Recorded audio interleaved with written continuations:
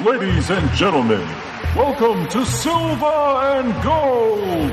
Coming to the ring from parts unknown at a combined weight of 853 pounds, Piccolo and Dr. Zom.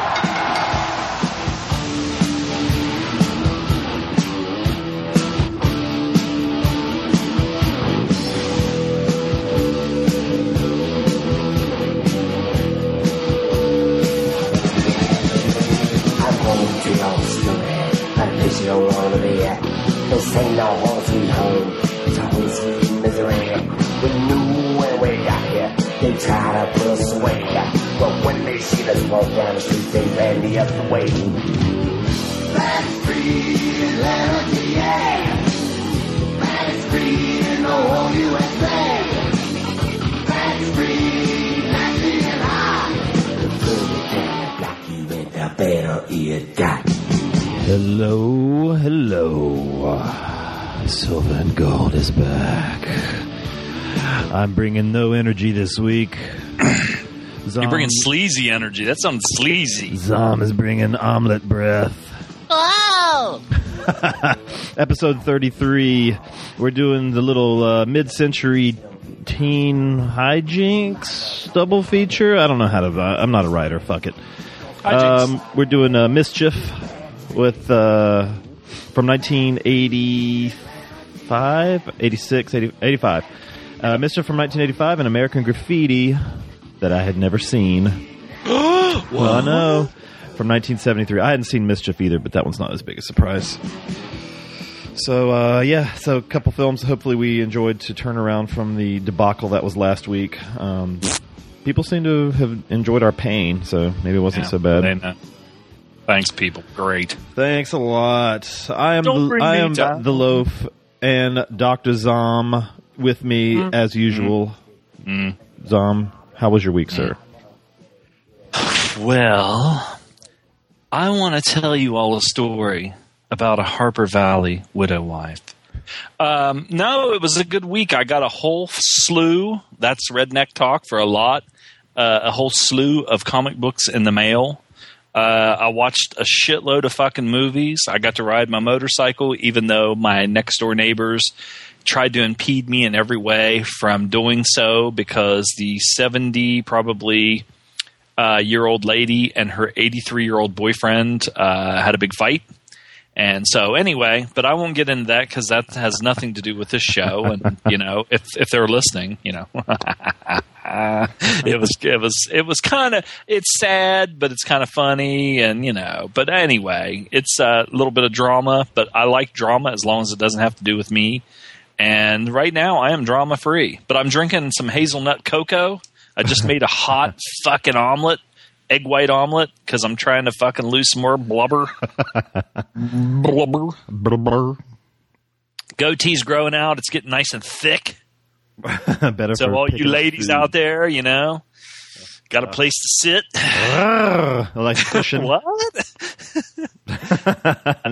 Nice bicycle seat. What? Yeah, I was just wrong-headed to say that. We were just talking about how our lady fans, appreciate that even though we are the way we are, that deep down we're not.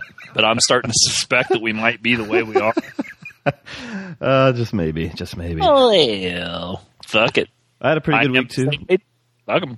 Fuck 'em. I had a pretty good week too. Pretty relaxing. I had a decent schedule for a change. I actually had my first scheduled day off since last August, the one that I did not have to ask for. I had it this past Tuesday and was able to watch a lot of shit too. I planted some stuff on we have these planter boxes on our back deck. So they had looked like the fucking apocalypse for the last few months, and I finally cleaned those things out and put new soil in, and I trying to grow some herbs and some peppers and some flowers. Herbs. I like the flowers. Herbs. I'd grow those herbs inside.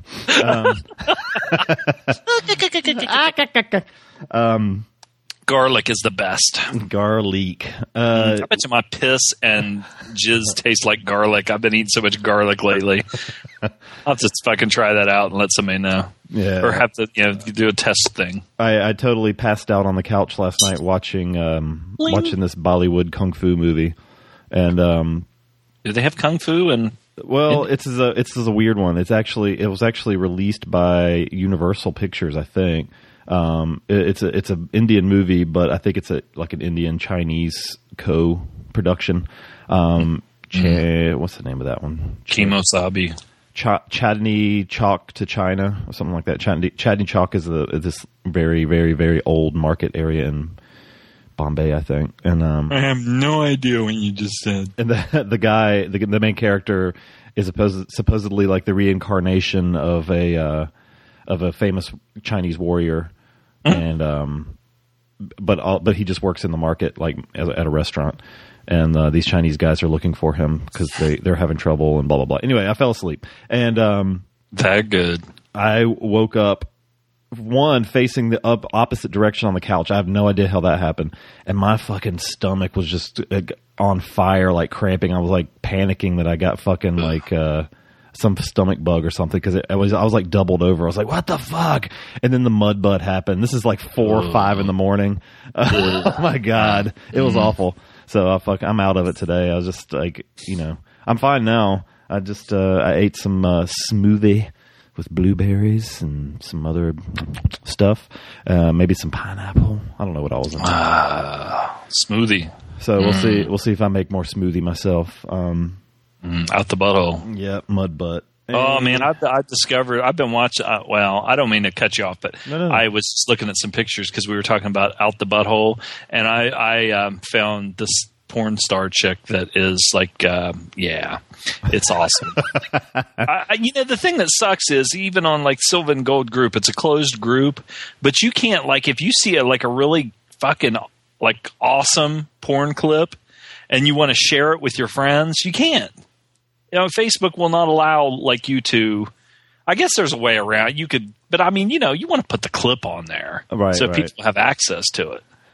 It was good. It was fucking good. I can't even remember what the girls' names are, but it's kind of like life, Can't even remember their fucking names. But some awesome butthole. Honky tonk man. Honky tonk asshole. Well, I guess that sounds like a good name for a good Roger Corman movie. I guess we should get started on what we've been watching this week, because it might be a long one. We better get her done. I hate that kind of shit. Get her done. Anyway, alrighty. Let's get her done. This is a long list, people. So if you like what have we been watching, I'm going to speed it up a little bit and not elaborate too much because it's a lot. Okay, because we recorded last week early. Yeah, about 9 years ago. You didn't know that. I just let the cat out of the bag. Oh, God.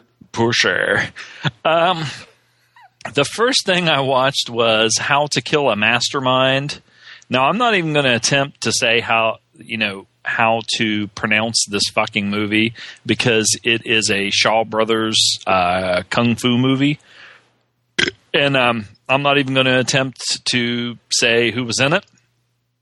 And but I watched it. I did attempt to watch it. I did watch it. And I read a little bit about it. It's kind of an answer to, I guess these two directors kind of had a little, I don't know if it was a rivalry or what, but you can kind of see that I think they said it was kind of a little bit of an answer to Five Deadly Venoms. The storylines are a little bit similar. It has some pretty entertaining Shaw Brothers Kung Fu in it. With each guy has like some different kinds of weapons. Like the one guy has these metal rings or like bracelets, but he has about 10 of them on each forearm or whatever, and he uses those to block and stuff like that. And this one guy, I don't know if he was supposed to have a bald wig on or if it was supposed to be a helmet, because if it was a bald wig, it looked like shit. But it was funny. So anyway, that was all right. The quality of my the quality of the actual film that I watched was not great. If it would have been like remastered, it would have been a lot better, because it was pretty poor quality.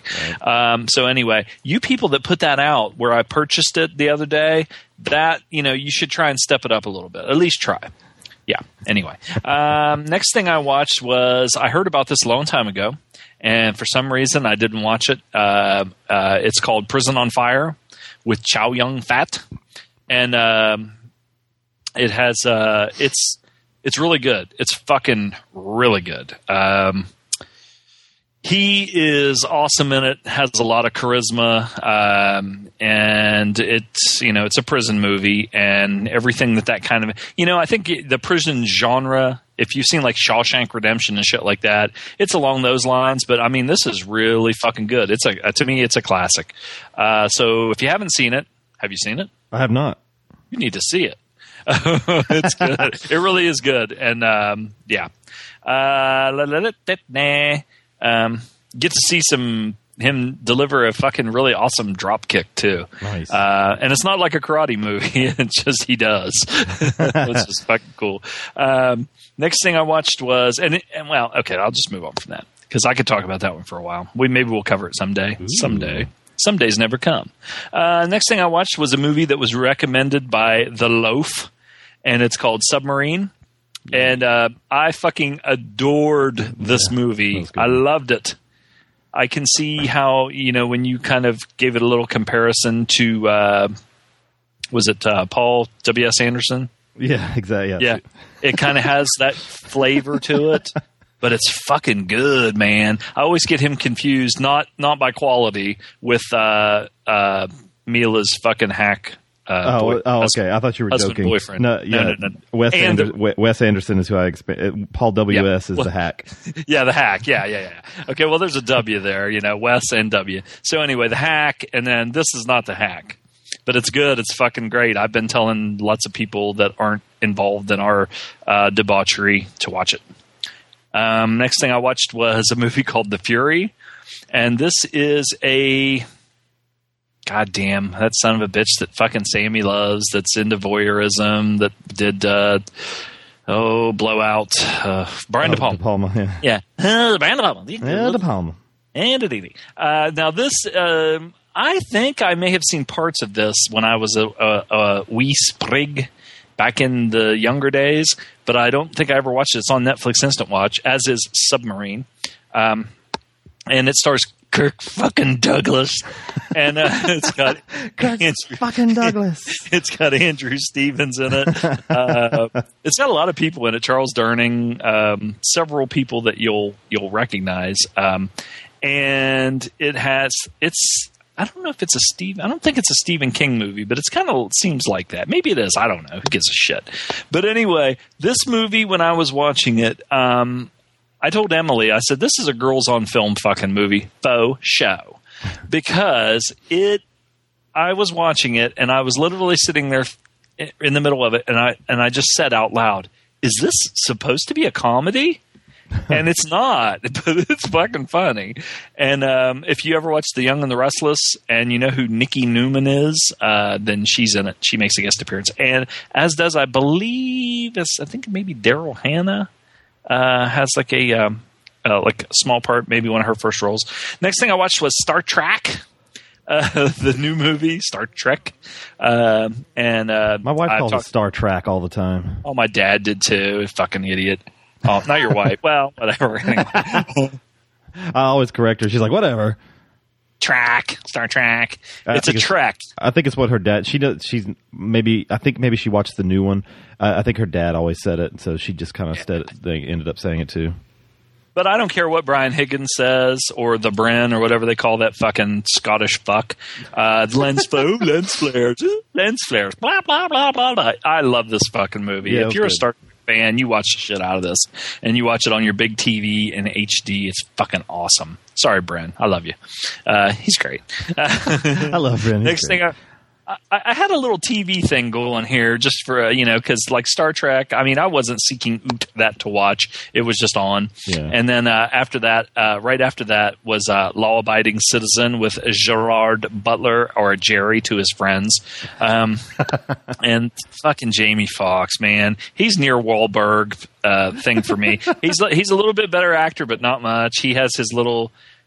he delivers his lines like he would deliver a line to a chick in a bar. we get down trying to be cool and talk like that and everything. It's like, God damn, motherfucker. And take your shirt off, you fuck. I don't think he took his shirt off in this movie, but that's what it kind of reminds me of. Anyway, but this movie was half good and half bad. Okay. Don't even need to talk about that one anymore. This next movie I had high hopes for, next Netflix Instant Watch, because I'm a Sherlock Holmes fan, and I found it, and it's called They Might Be Giants. And it stars Joanne Woodward, who I have like a big super duper crush on. And if I would have been born earlier, I know I would have stole her away from fucking Paul Newman, even though they were married for like 70 fucking years. She's great in it. George C. Scott is in it, and it's kind of a light comedy, and, they shouldn't have got George C. Scott. Jesus Christ, they could have got Groucho Marx or something. Anybody. But, I mean, George C. Scott cannot do comedy, and they put him in these really not madcap, but kind of just fucking goofy, trying to be like hijinks kind of shit, and it just did not work at all, and I was really disappointed in it, because the concept is he is crazy. He's like fucking has mental problems, and he thinks he's Sherlock Holmes, and she's a psychiatrist. Well, of course, his last name is Watson, and so anyway, it goes from there. But it sucked.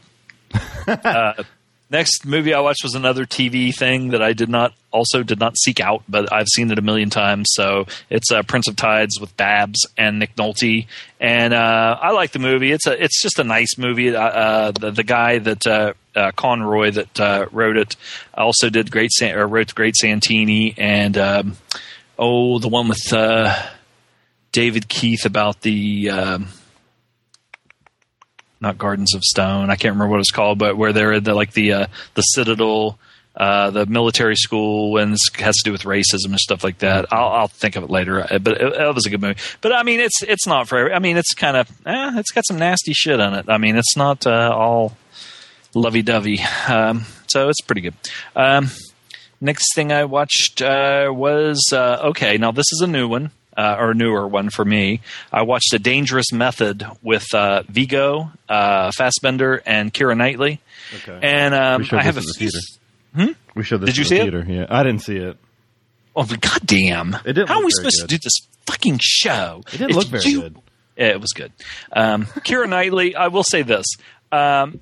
Eat something. You're too goddamn fucking skinny. I mean, you are too fucking skinny. And there's times where she goes into these spasms and she sticks her fucking chin out and she looks like fucking like the alien from Aliens, because she can stick her chin out so far it is almost freakish. Viggo is almost unrecognizable. He just has his hair kind of slicked down. He plays Sigmund Freud, and a beard. But I swear to God, there were times when I was watching it, and I kept thinking he looked more like Christoph Waltz than he did Viggo Mortensen. He doesn't sound like Viggo. He doesn't look like Viggo. Fassbender's good in it. He's got a big, like, kind of Groucho Marx mustache. He plays Carl Jung. Carl Jung. And it's got some a little bit of S&M stuff in it, which a person, a guy that I know is I wanted to say Baptist, but I doubt that. He's probably more like a Pentecostal preacher. Uh-huh. And he was watching it with us, and I don't know him that well, and I would have to say that he's very sheltered, because he was like, why is he hitting her? Why is he hitting her? And I was like, oh, she was bad. She didn't do her homework. Because, yeah, whatever. It was, she had a corset on, and her boobs, which she has none, were sticking out, and he was whipping her ass with a belt. So you have that there too. But I liked it. I thought it was good. I liked it. Why was he hitting her? No. Are you serious? No. Okay. Anyway, the next one was My Weekend with Marilyn. Okay, I thought this was good, but there were some parts that could they have gotten a guy that looked less masculine to play the guy that has his weekend with Marilyn? Because he was in the CIA movie with De Niro and Matt Damon and them, and even in that movie, I thought, okay, I don't want to fucking be stereotypical, but he does not look like the most masculine man in the world. He looks like John Boy Walton from the Waltons. What's her name? Michelle Williams. Yeah. I think she's a good actress, and of course, this. I don't know. It's kind of hard. It's like when that fucking dogface, humpback dogface, played Joan Jett in fucking the whatever that movie was called. Kristen Stewart. Yeah, Kristen Stewart. I don't think she's that good looking. And even though she had there was times where you'd watch it and you'd be like, man, she's really pulling off Joan Jett. But then you'd look and you'd be like, she doesn't really. Well, Michelle Williams is good looking in her own way, but she's not Marilyn Monroe good looking. But there were times where they would shoot her from the side and you'd be like, man, she really looks up. But then she'd turn and like, eh. But anyway, not only that, but I thought Kenneth Branagh was fucking excellent. And Dame Judi Dench was fucking really good too. Branagh was excellent as Sir Laurence Olivier, because there were times where he was talking and I swear to God I was like, fuck, man, he just looks just like him.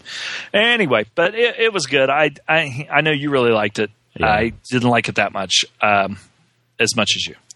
Blah, blah, blah. Blah, blah, blah. Hazelnut cocoa. Maybe if I stopped drinking about 10 cups of that a day, some of this next thing I watched was Tower Heist. Not because I wanted to. This has Ben Stiller, Matthew Broderick, Eddie Murphy. The two people in it that I am glad that I watched it for were Alan Alda and Judd Hirsch, because I like them. But it wasn't like the worst movie I've ever seen. I would watch this again before I would watch the two that we watched last week. No shit, I would. But it wasn't that good. But it's just kind of a light movie. Watched The Girl with the Dragon Tattoo again. We've talked about that already. You don't need to talk about it again. I watched a movie called Galleon, the Indestructible Man. Now, okay, back a long time ago when I was a little kid, on I think it was Saturday night at like 7 o'clock maybe. And this was when I was a little kid. This was before Georgia Championship Wrestling was on from 6 to 8. They had a show called Mutual of Omaha's Wild Kingdom. And Mutual of Omaha is an insurance company, but they must have sponsored the show. Yeah. And it had Marlon Perkins was the old man, and they did wildlife stuff. They'd go out and capture and tag like chimps or elephants or alligators and this and that and everything. Well, there was this dude on there, and his name was Stan Brock. And I remember even as a little kid, like even my dad was like, fuck, man, Stan Brock. I mean, he was the most macho motherfucker on the planet. He's from I think from England or Wales or something. I don't know where, someplace like that. And here's Marlon Perkins and Jim Fowler out there, and they just look like regular people. And Stan Brock would take his shirt off, and he was fucking put together he looked like he lifted weights. I mean, he obviously did karate and stuff, because in this movie you could tell he knew karate. He flew his own airplane. He's got a wildlife thing down in South America now. So I guess they decided, hey, this fucker's awesome. Let's make a movie. Well, the movie wasn't very good. It's a Cinema Day Bazaar movie. I mean, it's worth it. I'm not saying it's not good. I'm saying it's a Cinema Day Bazaar good. So if that means anything to you, right? Good bad movie.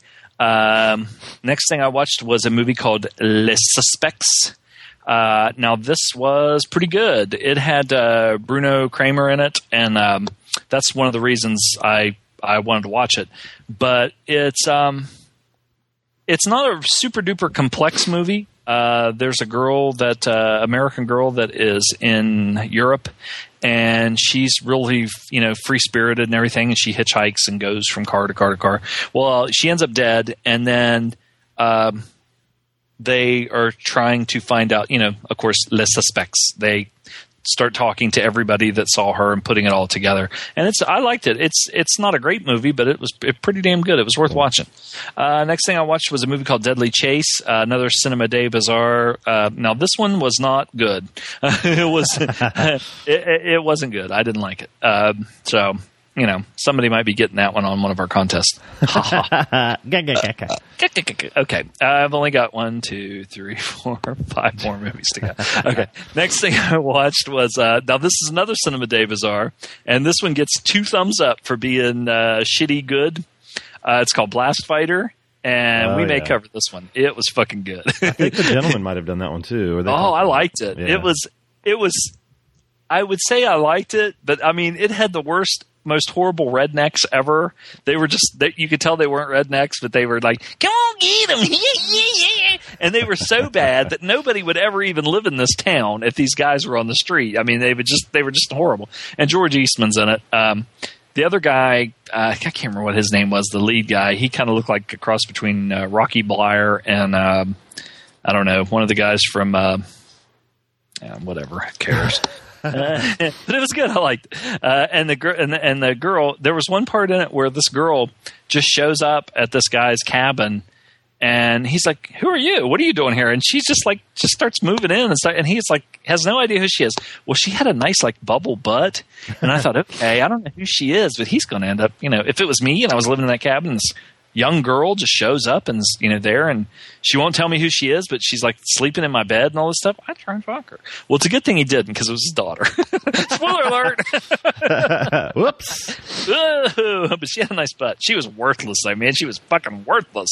He should have shot her with the fucking blast fighter shotgun thing right off the bat. It would have saved him some trouble. Next thing I watched, and we only got a couple more. I watched a documentary called Holy Rollers, the true story of card-counting Christians, and it was pretty good. I got it on I jumped the gun and got it on iTunes for, I think, $2.99 or $3.99 or something like that, and it'll probably be on Netflix. Probably already is. Who knows? But anyway, I wanted to watch it. A bunch of born-again Christians, and they get together and they decide to learn how to count cards and go and make money off these casinos. And I've seen several movies. There was one with Kevin Spacey about a group that started counting cards and going to casinos and shit like that. And there's been stuff on on A&E and shit like that. But the best part about this is the whole Christian angle, because how they rationalize everything they do, and how some of them are kind of fucking Jesus Christ, these people are fucked up. Not super duper fucked up, but you're like, God damn, what the fuck? Okay, but anyway, it's worth a watch. Next thing I watched was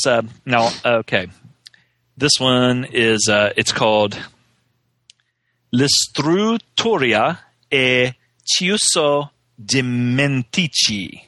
Nice. 1971, and it stars Franco Nero.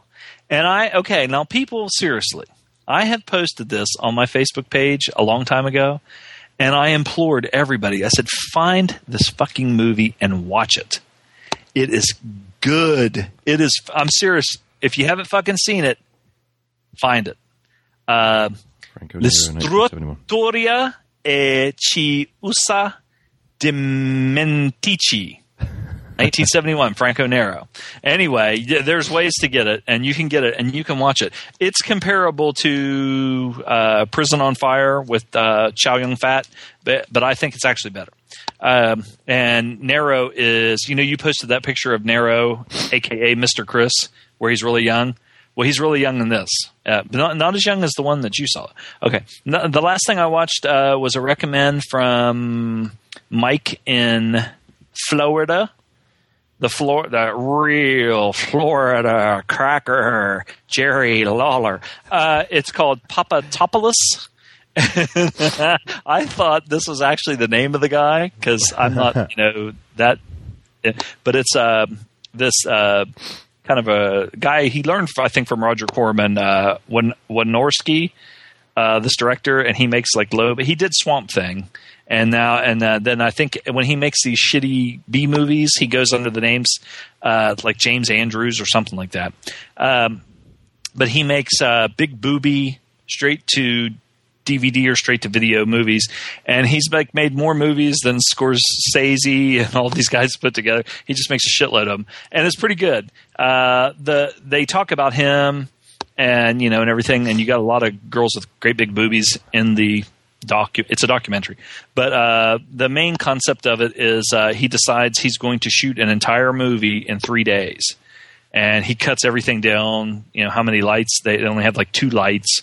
He has 4 people in the cast and a sound guy and a camera guy, and that's it. And it's fun to watch because the people that are working with him, there's some of them that have never worked with him, and there's some that have, and they talk about what an asshole he is and how he's he's really nice, but once the camera starts rolling, he's kind of a dick, and it's fun. It's a fun watch. It's on Netflix Instant Watch 2, and I was watching it in the bathtub right before we started doing shit. Yeah, and that's it. Nice, epic. Ugh, I gotta stretch now. Oh, my allergies are fucking rocking me today. It sucks. That's 20 movies right there. 20. Getting a rag to wipe off my snot. 50 bucks. Well, I don't know if it's 50 minutes, but yeah, we've been going for a while. All right. So I watched a movie. I watched Drive this week on Blu-ray. Jesus Christ. You shut the fuck up. Do whatever you want to. I had not watched the Blu-ray yet, so. Oh, goddamn, we'll have a different ending this time. It did. I jerked off right at the end this time. So yeah, Drive. I watched on Instant Watch, recommended by Sam U. Ra. I watched, never heard of him, Chasing Ghosts Beyond the Arcade. This is this came out at the same time as the one about Donkey Kong. King of Kong.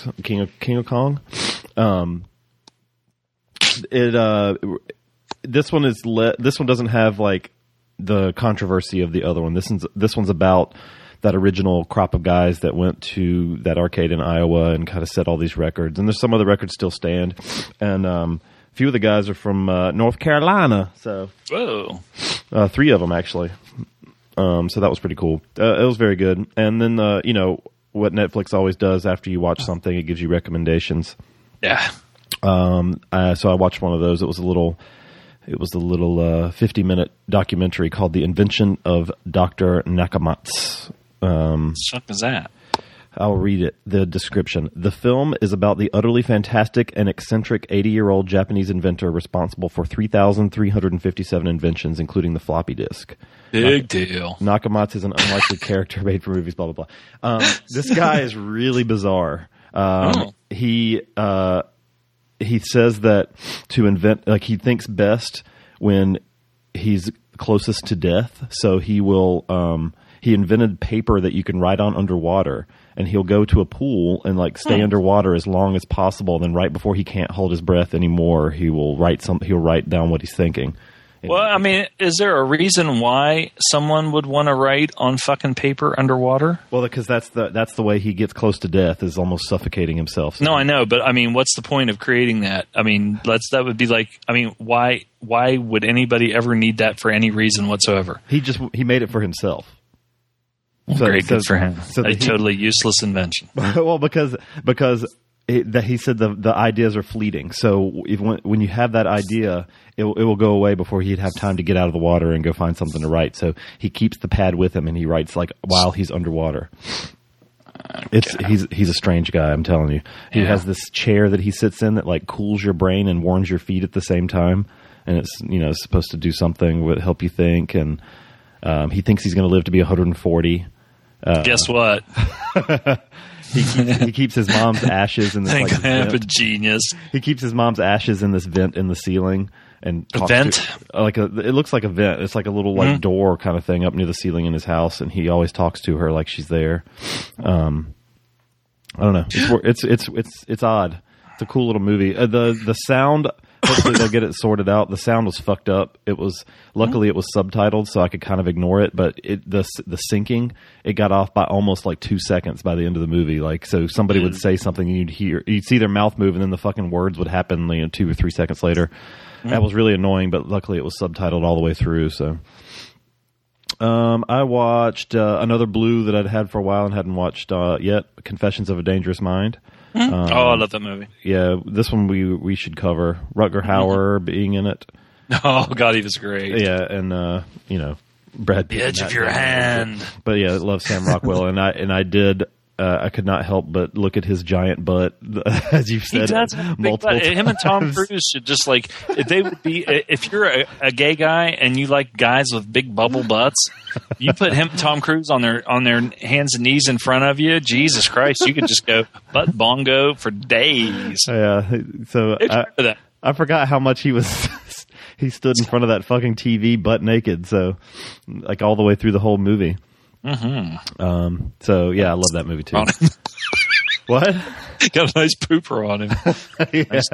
Nice turd cutter. Yeah, nice fart. Oh, box I used on to that hate guy. when people would say that. It's a nice fart box. Yeah, I mean, you know, God, a girl walked by and they just looked so good, and then one of my friends would be like, "Hey, you got a nice turd," and I'm like, it just totally takes me out of it. I watched Red Scorpion. Not the Blu-ray. I think the gentleman ended up reviewing it this week, so I'll have to listen to that. Is it on Blu-ray? It's on Arrow. Arrow, the UK company, has it on Blu-ray, and then there's a US Blu-ray coming this summer. So I'm curious to see the differences between them.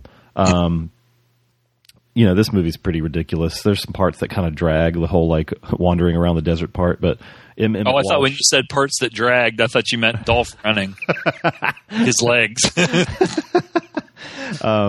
Emmett Walsh is fucking hilarious in it, and Brian James is pretty shitty as usual.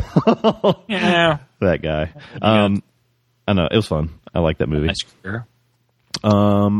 In honor of watching the movie for this week, what did we watch this week? American Graffiti.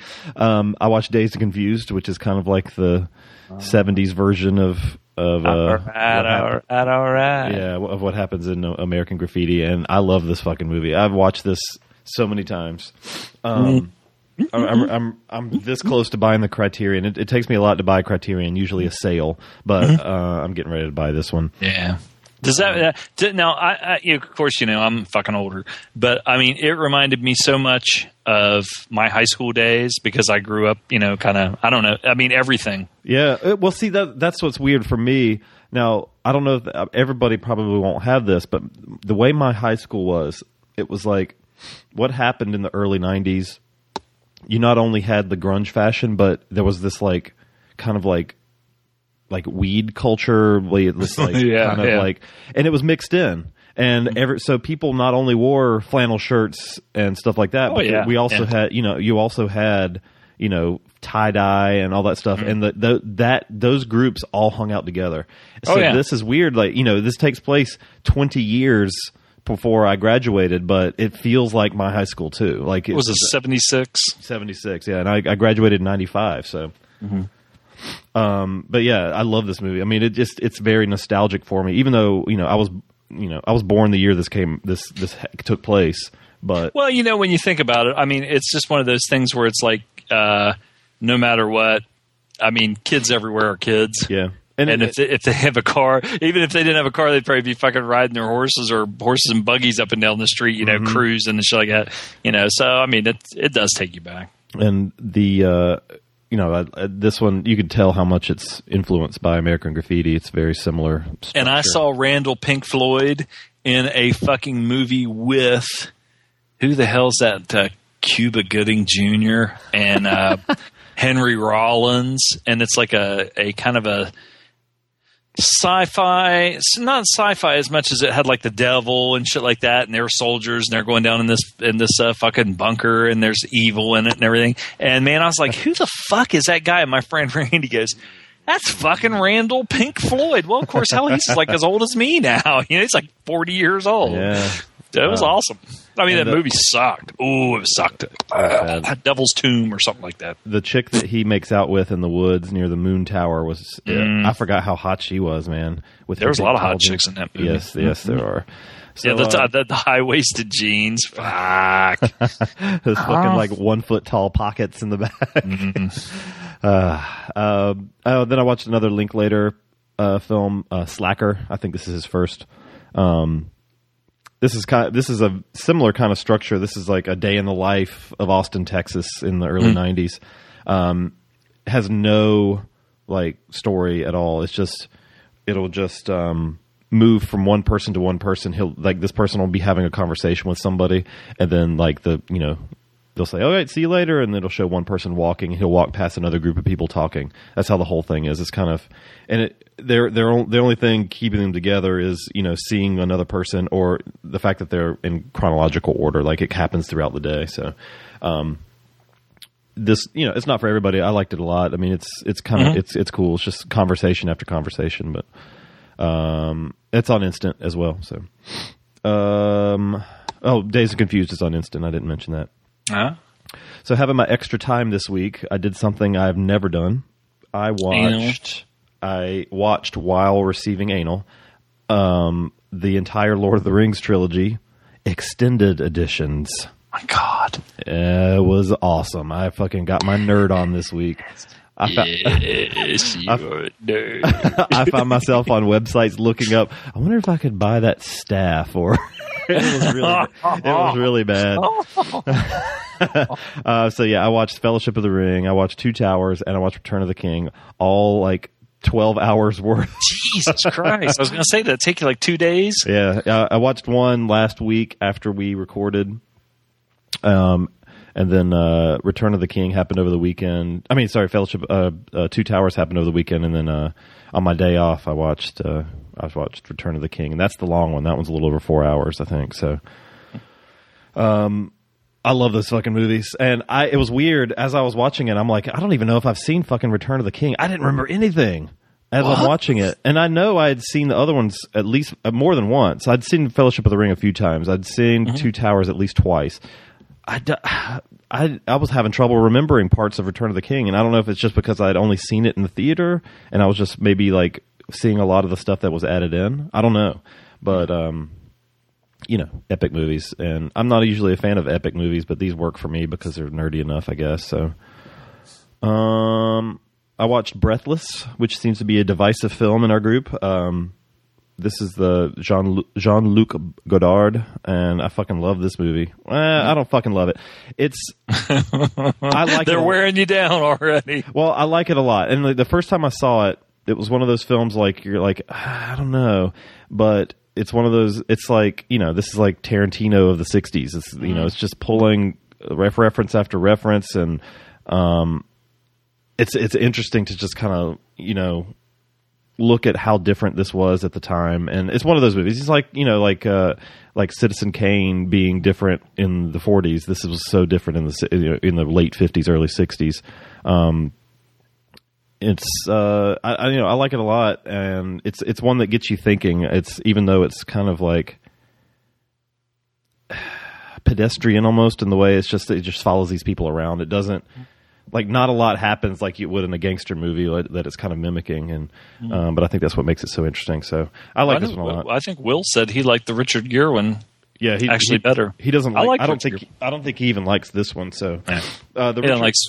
He doesn't like Schindler's List either.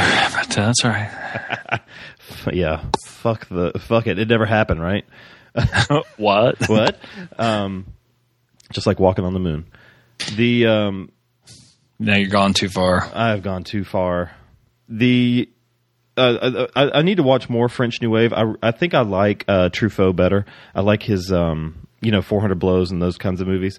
But they're all kind of similar in that it's just showing like realistic almost portrayals of these people experiencing things bigger than what they are. So I like it a lot. I watched another French movie. That one is not on Instant, but this one is The Horde. La Horde. This is a French zombie film, which I think the gentleman reviewed and didn't like it very much. I thought it was pretty good for a zombie film. It's more of a siege film than a zombie movie. It gets a little slow a couple times when they start trying to like add some dimensions to the characters, and like I don't really care. But then the siege stuff starts again, and it's done pretty well. It takes place almost entirely in this condemned high-rise apartment building. Yeah. But have you seen that one? No. Lord. It's good. I watched a Bryn recommendation. I bought it at The Big Lots, Arlington Road, with Jeff Bridges and Tim Robbins. And and it was good stuff. It's a little long, but I liked it a lot. The end of it's really good. This one's worth seeking out. It's a good thriller. Good, and it wasn't overly political, which can kill a lot of like thrillers, especially from this era, the late '90s, early 2000s. They feel like they get over my head. I kind of lose interest, but this one was really good. So, and then ended my week with an Indonesian movie, quite different than that one, called The Devil's Sword. This is a Barry Prima movie, and I said it on our group. This is the best Barry Prima movie at least that I've seen. This one is fucking weird, and I liked it a lot. Mondo Macabre did the DVD of it, and we might have to review this on the show sometime, because I could see it doubling up well with these odd supernatural Asian films. So this is like guys dressed in these rubber crocodile suits and having sex with some hot chicks from Hungary. What? Surfing on a fucking boulder. That was pretty awesome. The guys levitating and shit. It was a lot of fun. So, all right, that was it for me. Well, can I tell you a secret? You can. Somehow I left out 2 movies, so it was 22. And I'll just say real quick, one of them was called Man in the Middle, which we talked about off air with Robert Mitchum and Keenan Wynn, Barry Sullivan, and Trevor Howard. It's a good one. I liked it. They threw in a fucking love story just because that's kind of what they did back then, in the middle, which really didn't have that much to do with anything. But it's a good kind of courtroom thingy, military courtroom deal. As in you can't handle the truth kind of thing. And the last thing I watched was another Bryn recommendation, which I watched this morning, and it was called Killer, A Journal of Murder with James Woods. And Bryn is kind of a historian of serial killers, as he told us about Edmund Kemper when we were driving on Kemper Drive in Cincinnati. And so anyway, it's a true story, and it was pretty good. It was on Netflix and to watch too. So anyway, I left those 2 out somehow. So there you go. Cool. Cool. We're going to take a break and come back, and let's do Mischief first. Since it takes place first. Okay. We'll do Mischief first, and I'm going to be playing a lot of music during our reviews because I fucking love the soundtracks to these movies. So we'll be right back. Okay. During this podcast, I've seen a lot changing in the way you feel about me and in the way I feel about you. In here, there is only one action movie being reviewed, but I guess that's better than 20 million. I guess what I'm trying to say is if I can record and you can listen, everybody can be entertained. Yo, Adrian! Action Attraction, your home for all things action. To find out more, visit metalmikey.libsyn.com or search for Action Attraction in iTunes.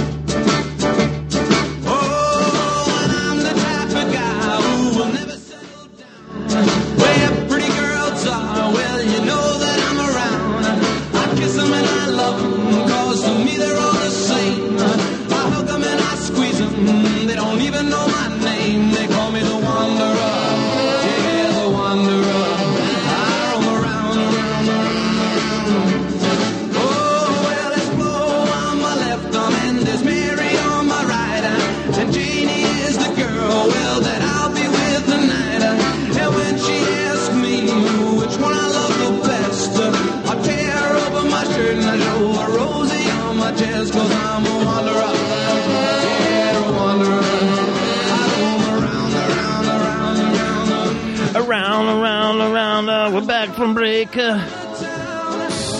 Oh my god. We're back from break. Fucking Mikey did a fucking excellent Fat Albert imitation. This new promo. I mean, that was fucking.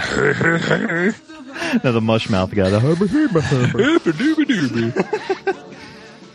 All right. We're going to do 1986's 85. Albert. Mischief from 85. Directed by Mel Damsky. Never heard of him. Written by Noel Black. Never heard of him. starring Doug McKeon, Catherine Mary Stewart, Kelly Preston. Look at those knockers. They defy gravity. Fucking A right they did. Chris Nash, D.W. Brown, etc., etc., etc. I will say right off the bat, I really, really like this time in music history, so I'm going to just play some shit in the background here. You go, girl. You go, girl. You like that 50s music. Zom, I'll let you take the lead here. Okay.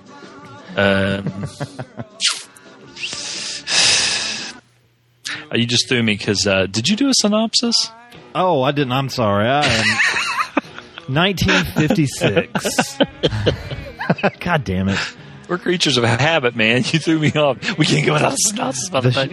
The shy Jonathan's luck with girls changes when he wins the rebellious Jean as a friend in his last year of high school. Jean is adored by many girls and I don't know why I'm saying it like that, and manages to teach Jonathan a few lessons. Jean himself would rather just be with one girl. Is that a spoiler? But since his father is poor, her parents won't accept him. Blah, blah. Blah, blah, blah. I'm poor.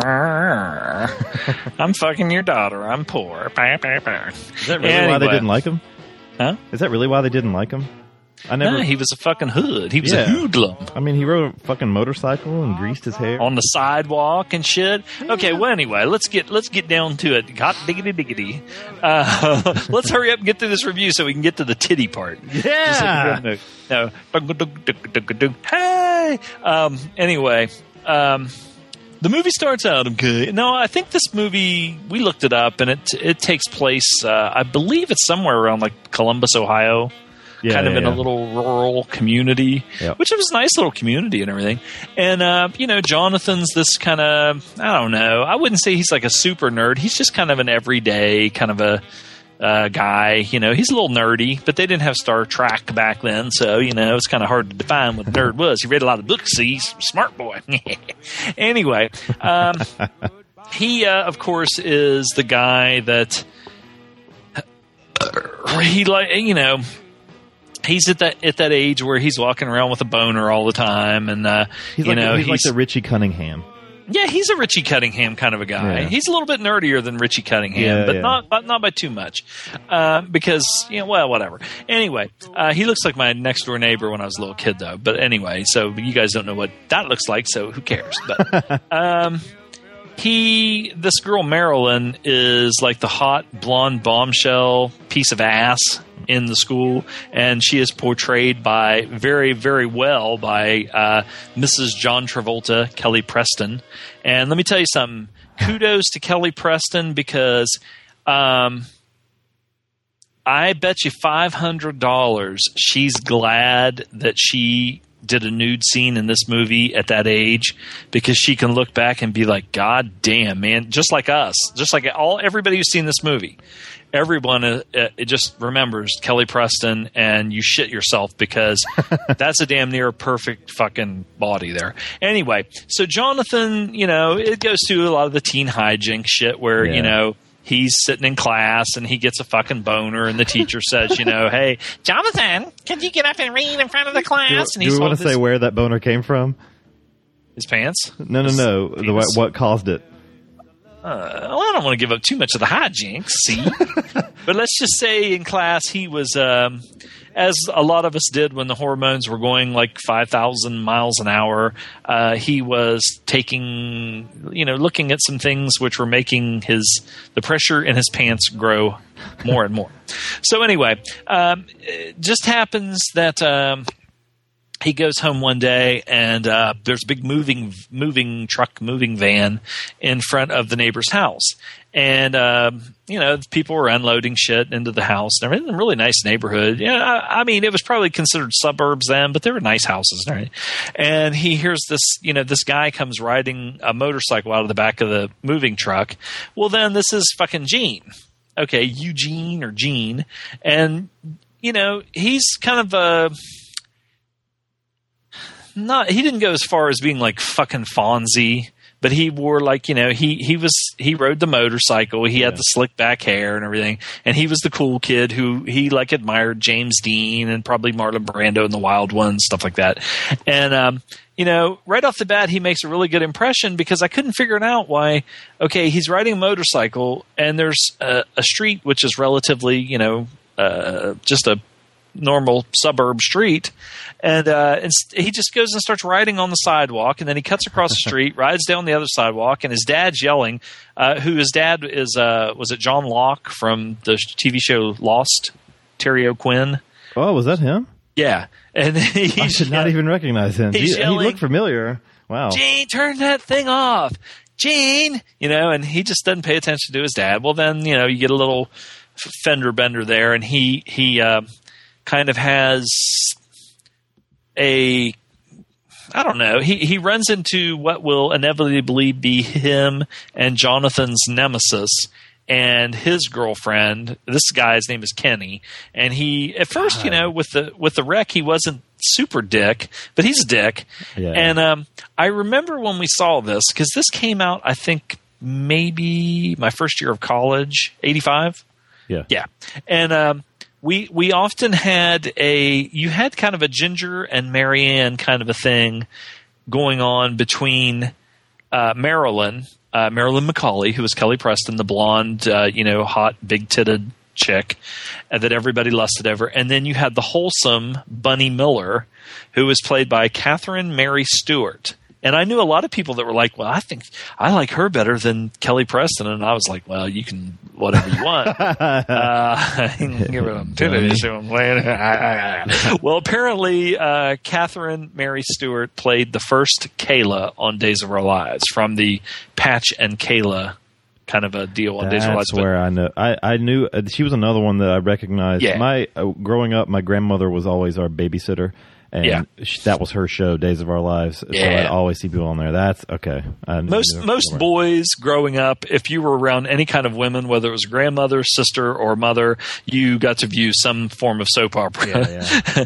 And you also had Jamie Gertz, who she kind of went on. As far as everybody in the movie, you know, with the exception of the guy from Lost, I mean, Jamie Gertz went on to have a pretty good career. And I kept asking my friend Randy, I said, because she plays the geeky girl with the you know, they made fun of she had some, man, they really nerded her up at the beginning, but big time. I recognized the voice and I was like, I know. I kept asking my friend, I said, who is that? I know it's somebody that we know. She's cute too. Yeah. And so anyway, Gene sees Bunny. And he's like, holy, you know, this chick's fucking. Oh, he wanted to stay away from chicks too. Yeah, because he was kind of, I don't know. I thought maybe if you kind of look at it, there's several times where I thought that, you know, maybe Jonathan and Gene, if this was made today, they could have easily went the Brokeback Mountain route because like they're riding on the motorcycle together and there's a lot of camaraderie and friendship there. Right. You know, I don't know, whatever. But of course, now Jonathan, the little kind of douchey nerd guy, he is in love with, or infatuated as hell with Marilyn, who everybody is. And of course, she can just wrap guys around her little finger because she's so hot. There's a scene where he is like, I guess, looking at her tits or something as he's driving down the road, and he runs over a fire hydrant. And she comes over and almost does her name's Marilyn McCauley. Well, she almost does like a Marilyn Monroe kind of a deal where Marilyn Monroe stood on the subway grating and the air blows her dress up. Well, she came over, and as the water's splashing out, she kind of lifts her skirt up just a little bit, and he's sitting there with a giant heart on, and he's probably glad that water was everywhere because he had a big spot on his pants from leaking. Yeah. So anyway, that kind of sets everything up as you have almost like a Pygmalion kind of a deal where Eugene is going to take Jonathan under his wing and going to get him some pussy. And they make a bet because he says, you know, I'm going to stay out of trouble. You know, I told my dad to stay out of trouble. You know, I don't need this kind of, you know, because he could probably have either one of those chicks, but he's decided for some reason, you know, like he's going to stay out of trouble. And So he starts mentoring Jonathan, which is pretty funny. And you have a lot of hijinks where that's concerned, where, he's trying to go from first base to second base to third base and all this and that shit. And all the while, Kenny, who, and I was going to say he kind of is like a really big jerk. Well, if you look at it from Jonathan's perspective, he is a total asshole, because it's just like he picks on the weaker kid. He's always tripping him, calling him a shithead or something like that. But as far as where Eugene's concerned, I mean, when you look at it from Kenny's perspective, now, Bunny, of course, says, Kenny's not my boyfriend. And it's like, yeah, bullshit. You whore. You fucking whore. You're with him all the time. He thinks you're boyfriend, girlfriend. Everybody else does. But she's like, Kenny and I are dating. And so anyway, she's fucking jizzing herself all over about Eugene. And of course, then, there's sparks fly there. And so Kenny, they have a couple of dust-ups. One that... at the burger joint, which was a dust up. Yeah, it got it started out with just kind of like, teen fight deal where you're just kind of rolling around, but then it got a little out of hand when it got smashed through the glass and the guy had to bring a 12 gauge out and shit. But most you have like a dual story going, which is Bunny and Eugene, and then of course Jonathan and Marilyn, because for some reason Jonathan I can't remember how he got the shit knocked out of him, if Kenny did or if he wrecked his motorcycle or a car or something, and Marilyn comes over he has blood on his lip, and she comes over. He was trying a bicycle. A car backfired, and so he looked away and then wrecked his bike. Yeah. Because he's going down that big hill. So anyway, she comes over and crouches down, and she takes a hanky that he has stashed, stuffed in his pants. Yeah, because Eugene tells him, he says, first of all, you gotta fucking shrink. He goes, look at your jeans, and he's like, what's wrong with my jeans? He goes, you look like you got a load in your pants. So he tells him to shrink his jeans. He goes, why do I want to shrink my jeans? So your nuts bulge out. You gotta look hung. Women don't have balls, so they're fascinated by them. So this gives you some insight on how women think, because, I didn't really think that women were fascinated by guys with big balls. I thought they just wanted big, giant hog. I didn't think they cared anything about big nuts. I was looking at something the other day, and we were down in the gym, and we were talking about this, that I saw some of these nut stretching, like sack stretching things, right, where you try and stretch your sack so it's long. And, so my friend and I came to this deduction that, girls must like guys with long balls. Yeah, instead of, you could have a small penis, but they just like the big balls. So, that's what Eugene taught me in this movie. They like to see your big balls through your pants. So if any of the girls want to, chime in on feedback or whatever, let us know. Do you look at guys' balls? And if you can see their balls, like if their pants are so tight you can see their balls through their pants, is that a turn on for you, Emily? I like it. Anyway. I like to have super tight pants, and I want one ball to go down each leg. Oh man, we used to wear those really tight jeans, and I mean, you'd sit down the wrong way and fucking rack yourself and shit. The big seam through the crotch just like splits a ball in half. Yeah. Yeah. Now that you get older, you look good in tight jeans when your waist was small, but then when you start getting a little bit of a gut, I'll still wear them, and then I wear a bigger shirt to cover up my fat, like pouring over the top of my tight pants. Because you get the muffin top. Yeah, I have muffin top big time, but fuck it. I'm still stuck in the hip hop jeans. I look like a fucking bran muffin on a fucking skewer. It's awful.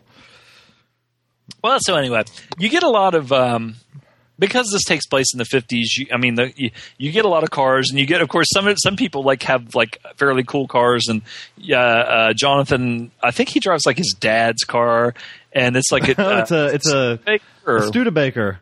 Yeah, I mean, it's this ugly. It was this real aqua colored looking fucking piece. I bet Marky Mark would have loved it. Oh yeah.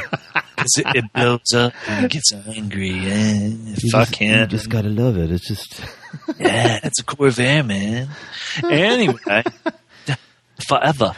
Let's move on from that. So you get to see a lot of vehicles and like malt shops and the way people dress, the girls in the poodle skirt kind of deals and shit like that. Didn't they do a Studebaker bit in Peggy Sue Got Married? Like her dad bought the Studebaker, and they're all laughing at him when he brought the car home. Yeah, because he was so proud of it. And Nicolas Cage. Hey, Peggy Sue, what's going on? They talk like that through the whole fucking movie. And it was horrible. Anyway, it's a good movie, but he got out there on the limb with that fucking voice. Yeah.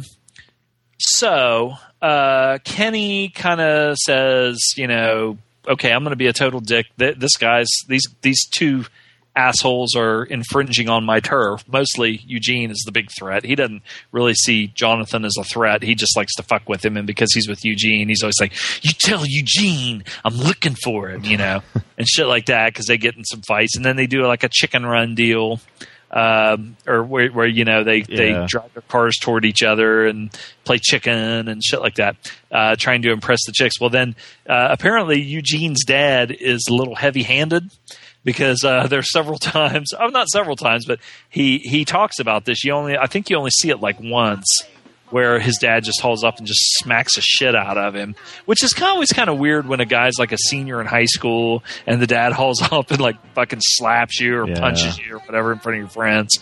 And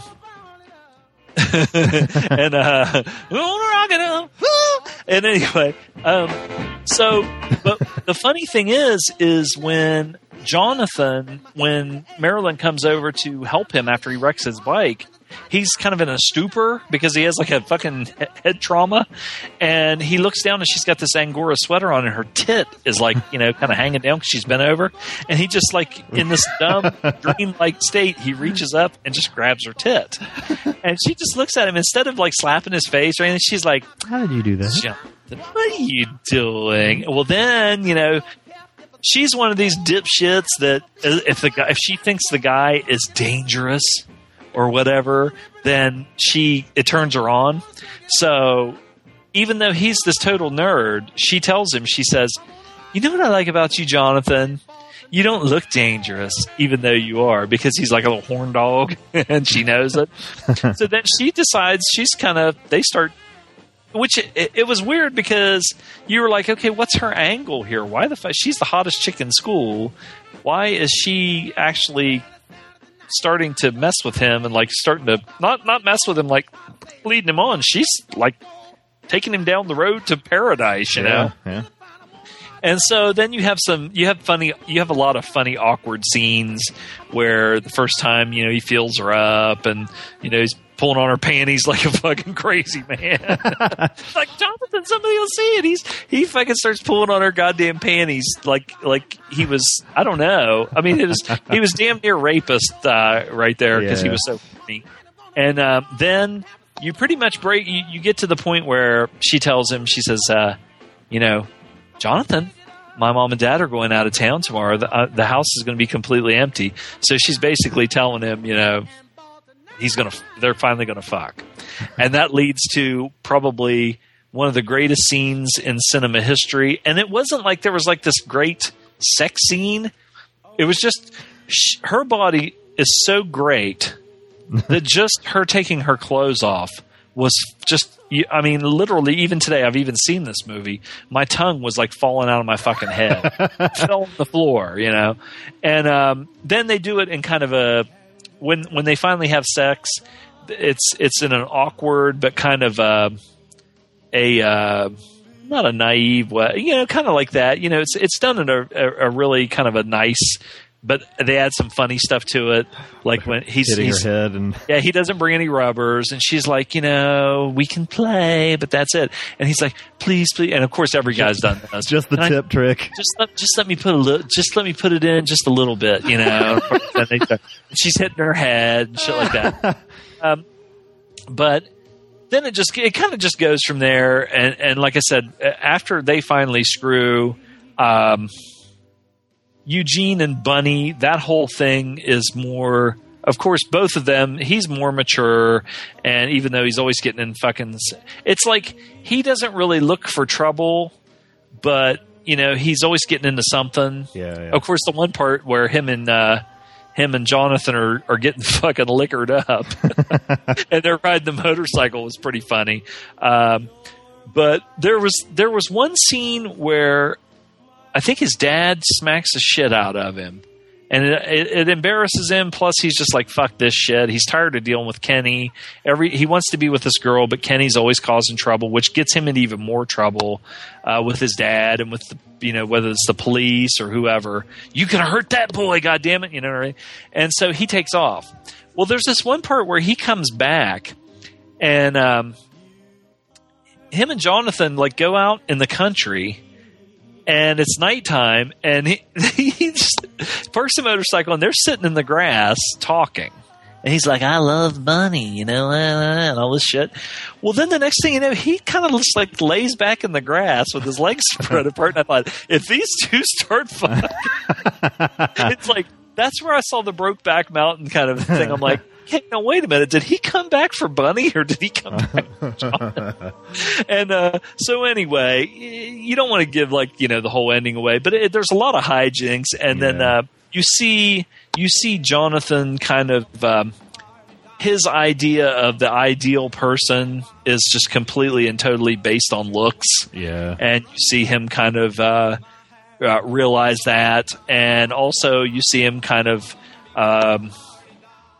Go from being the puss kind of victim, guy to kind of starting to stand up for himself and shit like that. Because Eugene, he kind of teaches him, I guess, and So anyway, but I mean, it's a cute little. It's just kind of a nice, cute movie, with the exception. I mean, with you have the sexual hijinks in it, but and I hate to say that because I was going to say it's really kind of a cute, nice movie, but then I realized, well, yeah, it's got boners in it. It's got him grabbing. It's kind of like the progression between American Graffiti and Porky's. Yeah, because it's like I don't know when Porky's takes place, but yeah.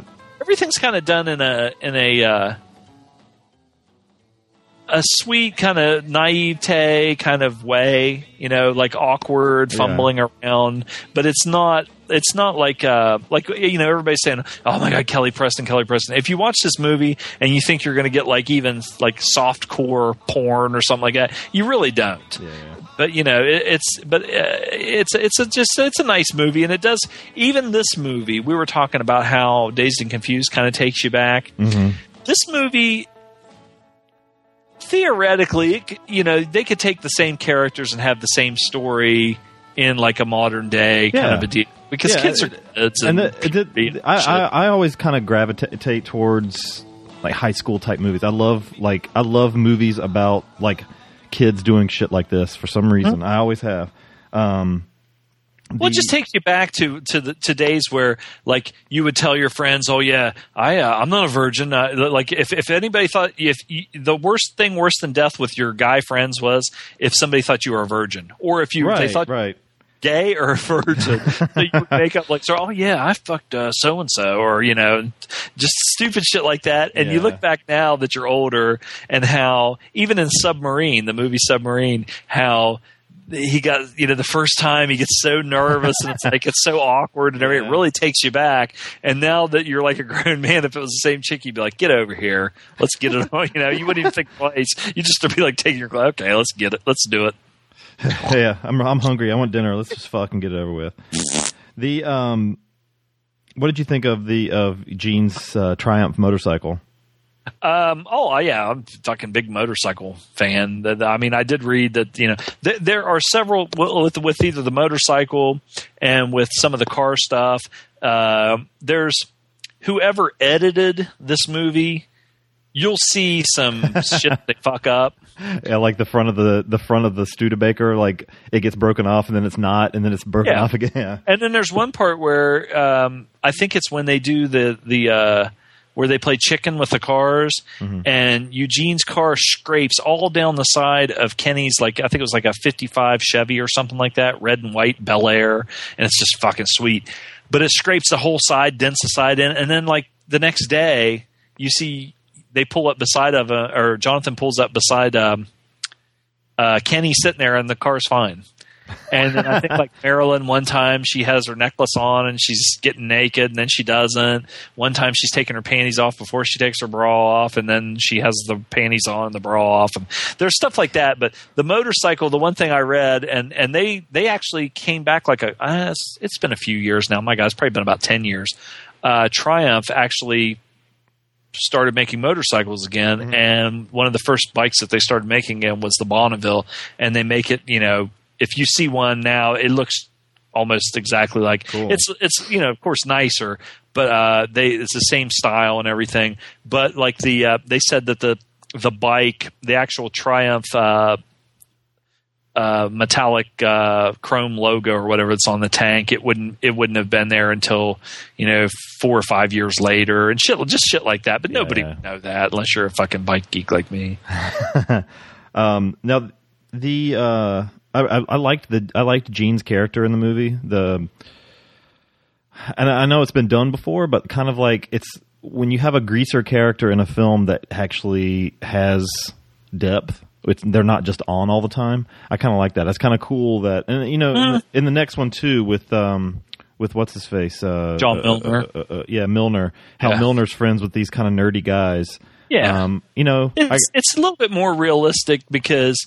I mean, like we were talking before, I knew, I was friends with everybody. I was friends with the jocks. I was friends with fucking potheads, stoner guys. I was friends with nerds and shit like that, But I mean, you get some guy, you hate to see, it's almost like when you said before one time on another show, if you go back and listen to all our shows like I do all the time, all the stuff, about how they portrayed a lot of punks in movies where they were always assholes and everything, and sometimes they do that with the kind of greaser characters. Yeah, but you don't have that as much in this. Eugene's, but I don't really see him as much as a super greaser guy.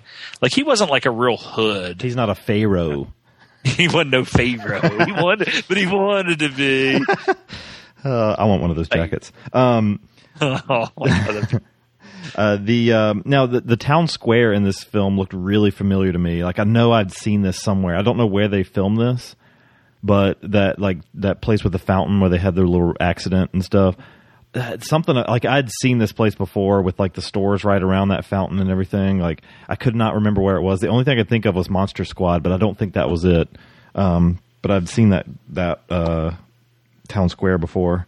I like the when they, I guess, not really vandalize, when they just like play a prank on the department store. Yeah. I like that they left the panties around one of the mannequin's ankles. I thought that somebody actually thought about that. I thought that made me laugh that somebody's like, no, okay, we can have them laying there, but let's leave the panties on the ankles. Like somebody actually had to think of that, which was pretty funny. Now, Gene says, and I still didn't figure it out, but Gene says to Kenny, is that his name? No. Yeah, the Kenny? bad guy? No. Gene says to Jonathan once, he said, like, when he finally gets his date with Marilyn, Gene tells him, you're going to have to touch it. And I did not know. I could not figure out what the it was that he was referring to. Jonathan seemed to realize, like, it? Like, but I didn't know if he meant, like, going down her pants or if he meant, like, his he already got the tit, so he had to get some puss. Okay. It was I mean, puss, he did like, finger banging. He had to touch it. He had to touch it. He didn't have to finger. And could you imagine in the car with the panty ripping? Can you imagine how fucking blue Jonathan's balls were after that? My God, no shit. He might have been in real life. Doug McKeon might have had after making out with her in the car. I had blue balls after I saw her naked. Jesus Christ! And then it's acting, and when later on she's just standing there butt naked in front of him, and him standing there in his boxers, there's not the slightest indication of a boner underneath. Yeah. Well, and then my friend Randy goes, if this thing was made today, they'd have to have a gratuitous ass shot from Doug McKeon, and then like it was like 5 seconds later they give the gratuitous nice ass shot. She had a cool little record player with like 45 stacked up on it. I thought that was neat. A lot of little things like that in the movie, like you were saying, the cars. I love the fucking cars in both of these movies. Well, then after they get done, fucking, you have a little hijinks because show back up. That was funny. That was a little out of hand because when you think about it, it's like, well, goddamn, why didn't he just hide in a fucking closet or something? But it was great when he was, when he was hanging there like a monkey off the. Can you imagine somebody's mom? You did that. That would be so awesome. There was this idiot that rolls in when they were talking about the fight at the diner or whatever it was, or the burger place. This dumbass comes in and he's like, "Hey, it's a fight!" When everybody's already standing around watching these two guys wail on each other. He's a fucking idiot.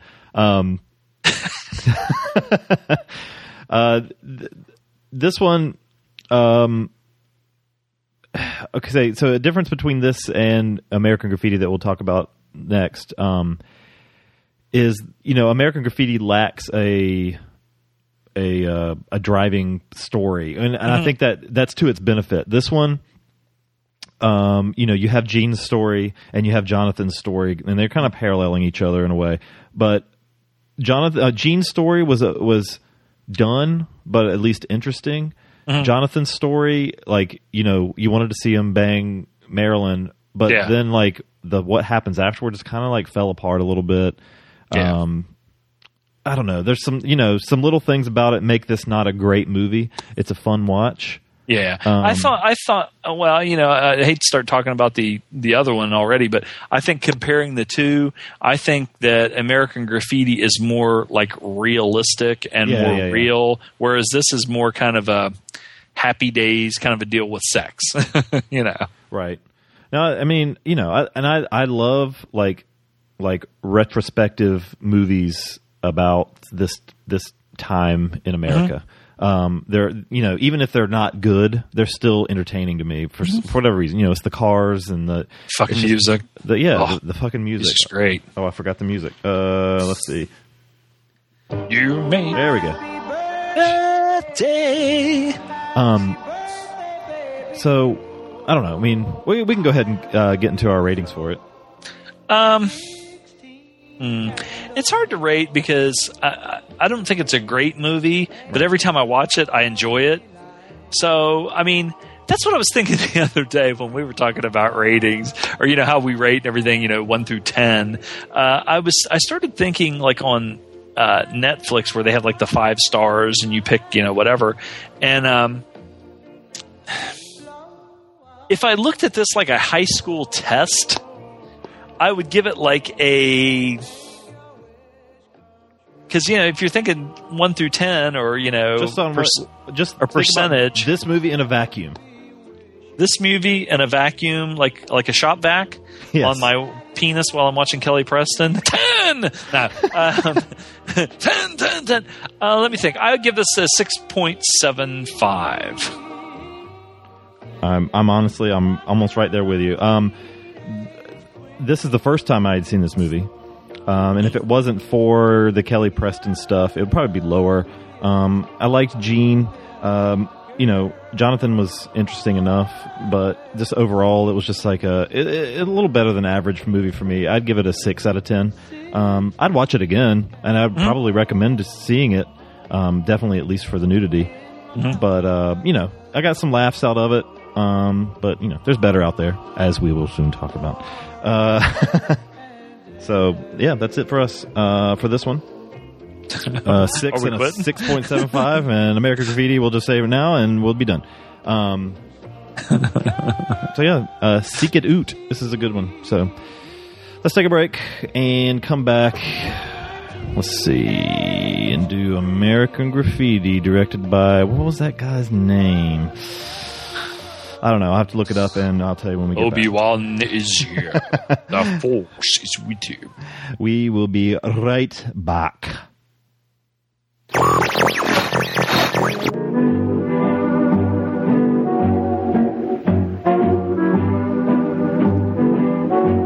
there, ladies and good gentlemen. I'm here to talk to you about something very important today. That's outside the cinema. I know a lot of you listening now enjoy the film world, Boy Outside the Cinema covers all kinds of good films. If you're looking for the classics, perhaps you're looking for a good old Nazi film where the Nazis torture and rape everyone in sight, or giant monsters crawl from the sea, or perhaps an Italian film where Edward's Finch takes her clothes off for no apparent reason, or renegade bikers just do whatever they damn well please, perhaps even occasionally turn into a werewolf, then Outside the Cinema is your place to go. That's www.OutsideTheCinema.com. Outside the Cinema, your source for cult movie discussion.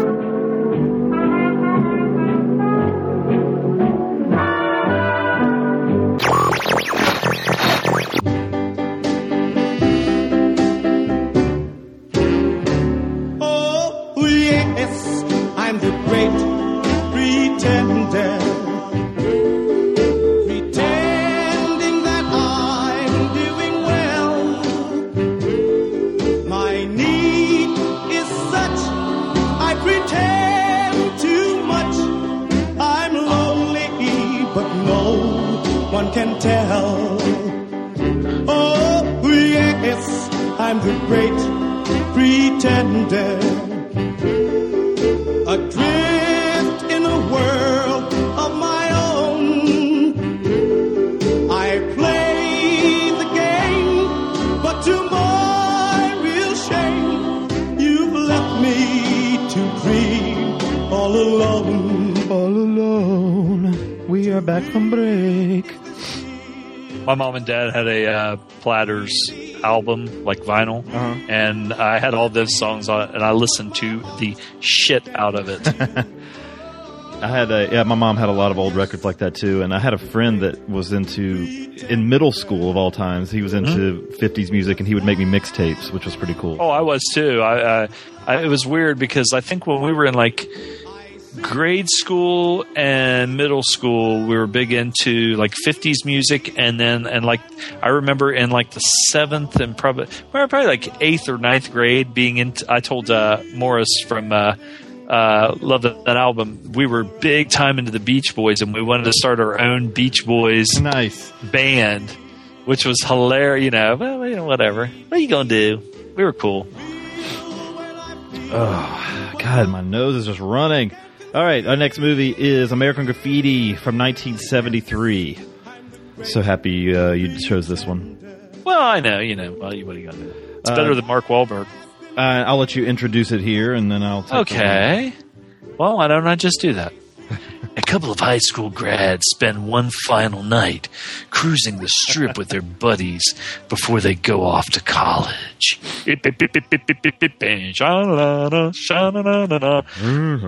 Oh, I farted. I sharted. Well, maybe it might have just been a fart. That one got recorded. What? This is directed by George Lucas, who you may know from other little projects he's done, like some of the biggest movies of all time. Starring Richard Dreyfuss as a babyface Kurt, Ron Howard, and Cindy Williams, who I mistakenly called Laverne last week. So did my friend Gary. Laverne's the easier one to remember because it's Laverne and Shirley, the big L on the chest and everything. So blah blah blah, blah blah blah, blah blah. I liked her in this movie, and then some other people that I didn't really recognize. Wolfman Jack I did recognize. So this is like I said, I had not seen this before, and boy was I missing out. Spoiler alert! But this is like I mentioned with watching Dazed Confused earlier. It's just a series of vignettes. It does not really have a point A to point B storyline. What it does, and what it does very well, is just kind of jump back and forth between the night that it's like a One Crazy Night movie, I guess, but the night that these different kids are having, it's the last night of. Or I guess it's the last night of summer vacation. No, they graduated, didn't they? They just finished school? Yeah. I think I don't know, because I remember what's his name at the prom. Ronnie Howard tells, that they're in school. Well, because what's her name is still, she's like the head cheerleader, and he had just graduated. I think it's maybe nearing the end of summer. Yeah, because Kurt and Steve are getting ready. They're going to college. They're yeah, getting ready to go off to college. Yeah, so it's Okay. kind of like summer's winding down, and everybody's getting kind of they want to they want to stay out and. Well, get didn't the that most out suck of back summer. in the day when summer when you know summer was actually winding down? It was You'd have to awful. go back to school. Yeah. We're gonna play some more. Oh, 1, 2, There we 3 go. o'clock, 4 o'clock, So 5, 6, 7 o'clock, 8 o'clock, this is 10, 11 o'clock, 12 the music in this movie. This is why I just started it.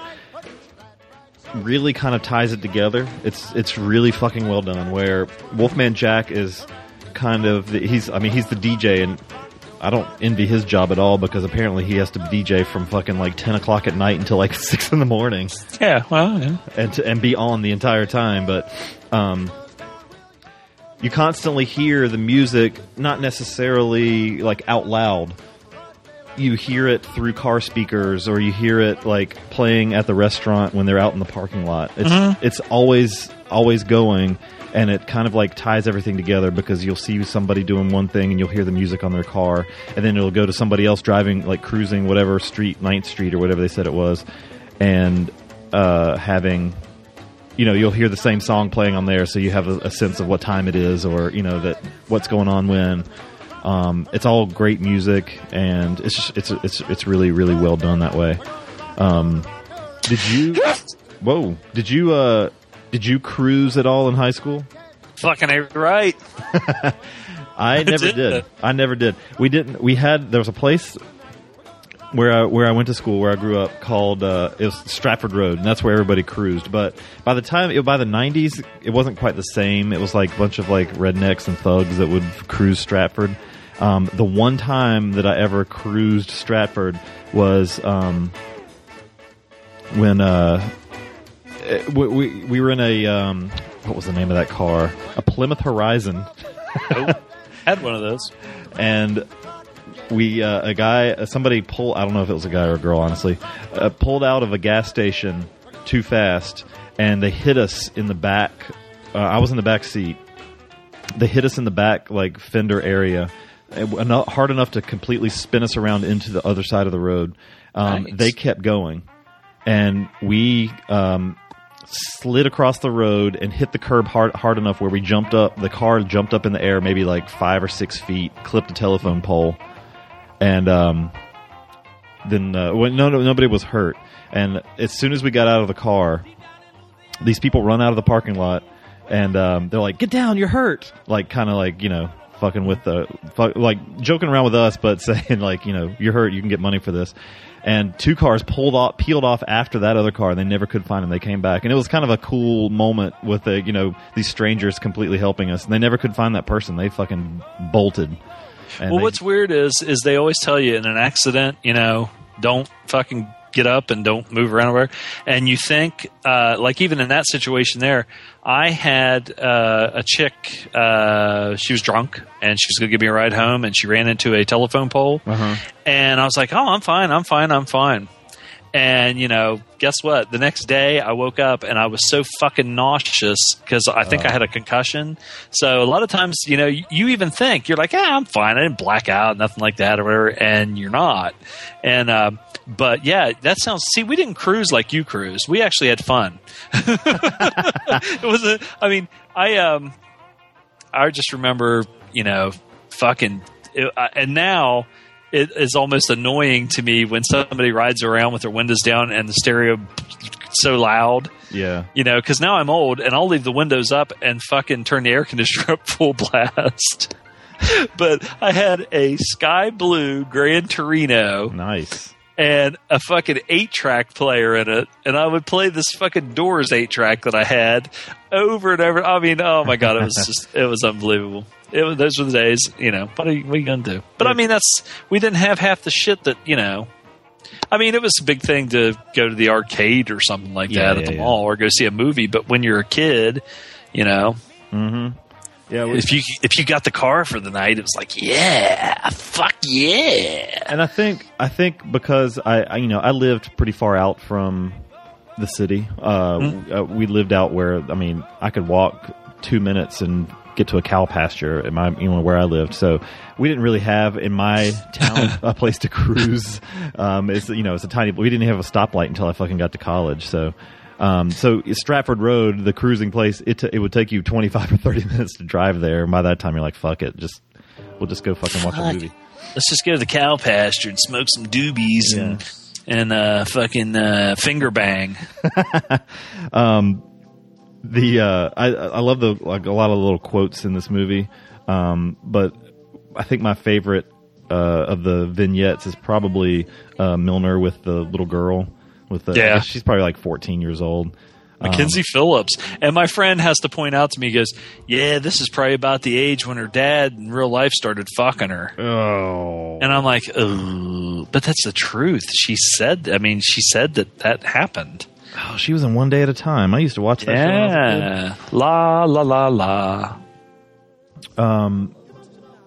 She got the role that changed her life in One Day at a Time. Yep. Yeah. And then she started putting the smack into her arm.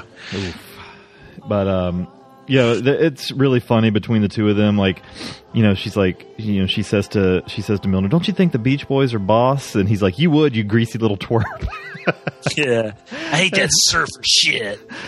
He liked the old rock. He didn't like the new surfer music. So,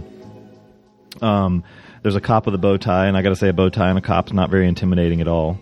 But the later on, the prank that they pull that Dreyfuss' character pulls on the cops is that one caught me by surprise. I don't know what the fuck happened exactly, but I fucking busted out laughing at that car that just fucking like flew apart. That was really funny. Mythbusters dispelled that. You okay. Can't do it. But it looked good in the movie. It did. It was that thing. There was dust flying everywhere. That was hilarious. Awesome.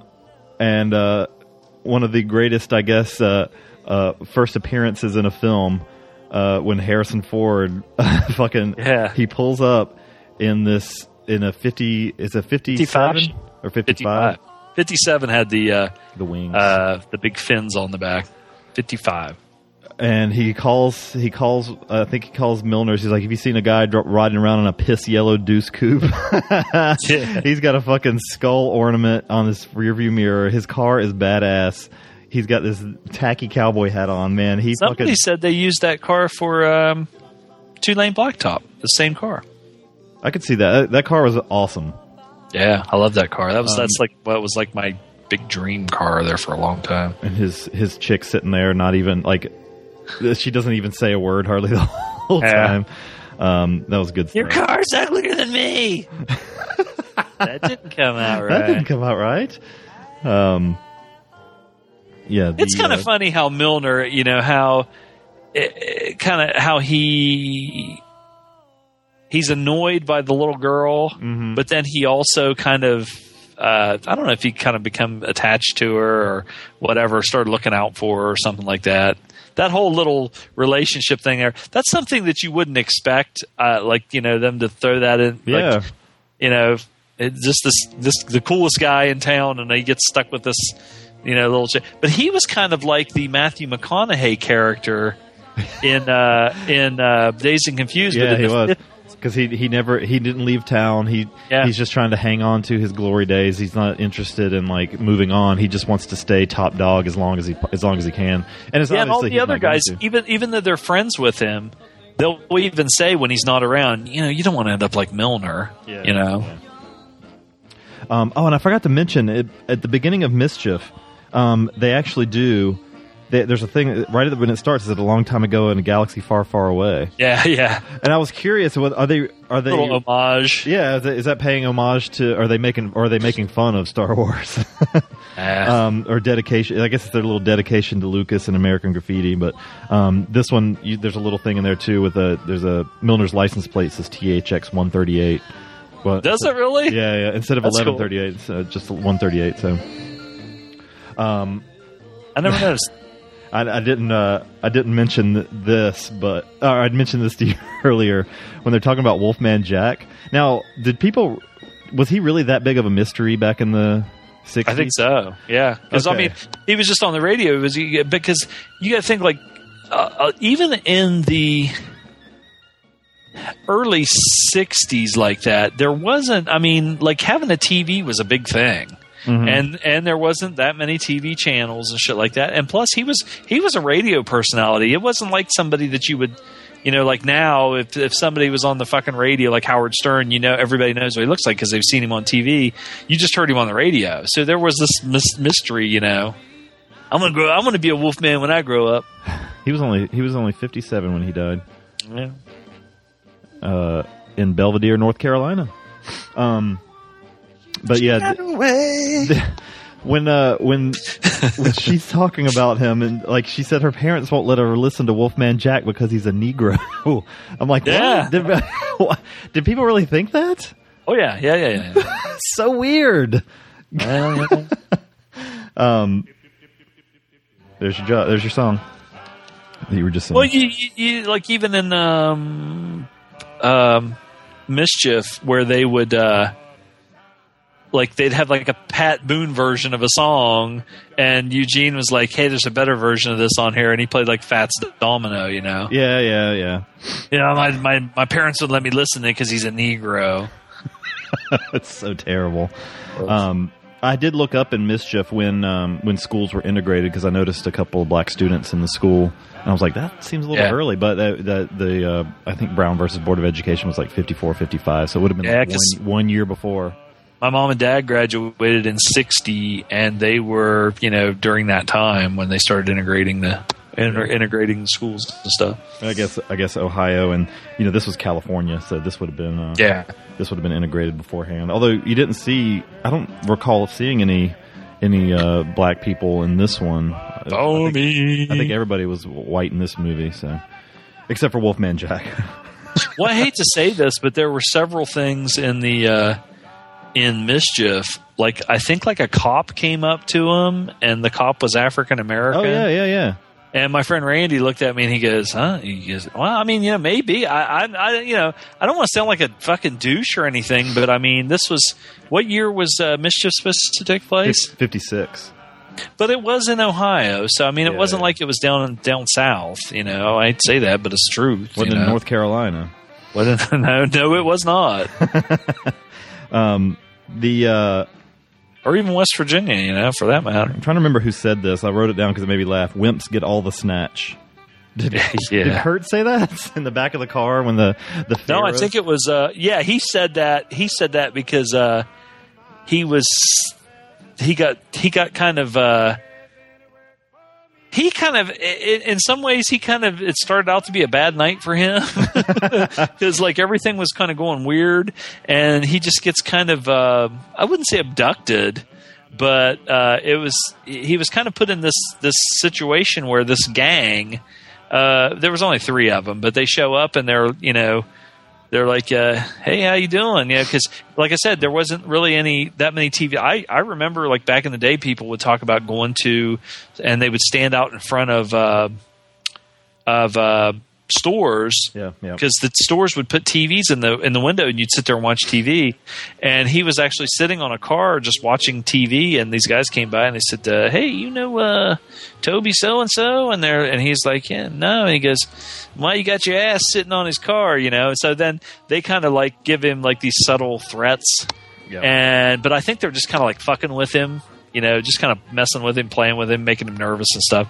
And he had seen, just driving around, this old, not old, it was brand new at that time, T-Bird, which was a little 2-seater car back then, pulls up beside of him, and it's Suzanne Summers, who's this blonde goddess. And all she does in the movie, she just looks over at him and mouths, I love you. Yeah. And he fucking shits himself because she's just fucking with him, you know, like girls sometimes do, you know. And so he's constantly asking everybody, "Do you know this blonde that drives this T-Bird? This blonde that drives?" And everybody has a different answer. Like the one girls are like, "That's so and so's wife that owns the department store." Of course, the Faye Rose, they have an insight that they said she was a prostitute, didn't they? Like a high-end call girl or something. You couldn't afford her. Yeah, and he says, "Oh, you know, she was with some wimp or something." And he says, "Yeah, wimps always get old." that Something was like right. That was right. He was in the back of that car. Now I don't know what kind of car they drove. That was the fucking awesome car. That was like almost like a Cobra, you know, like a Cobretti from Cobra. Yeah. Except it wasn't chopped down or anything. It was one of those big Mercuries or something. It had that tiny little window in the back. Yeah. That was really badass. So. Well, then we've forgotten a titular character in the whole thing, which was Terry the Toad.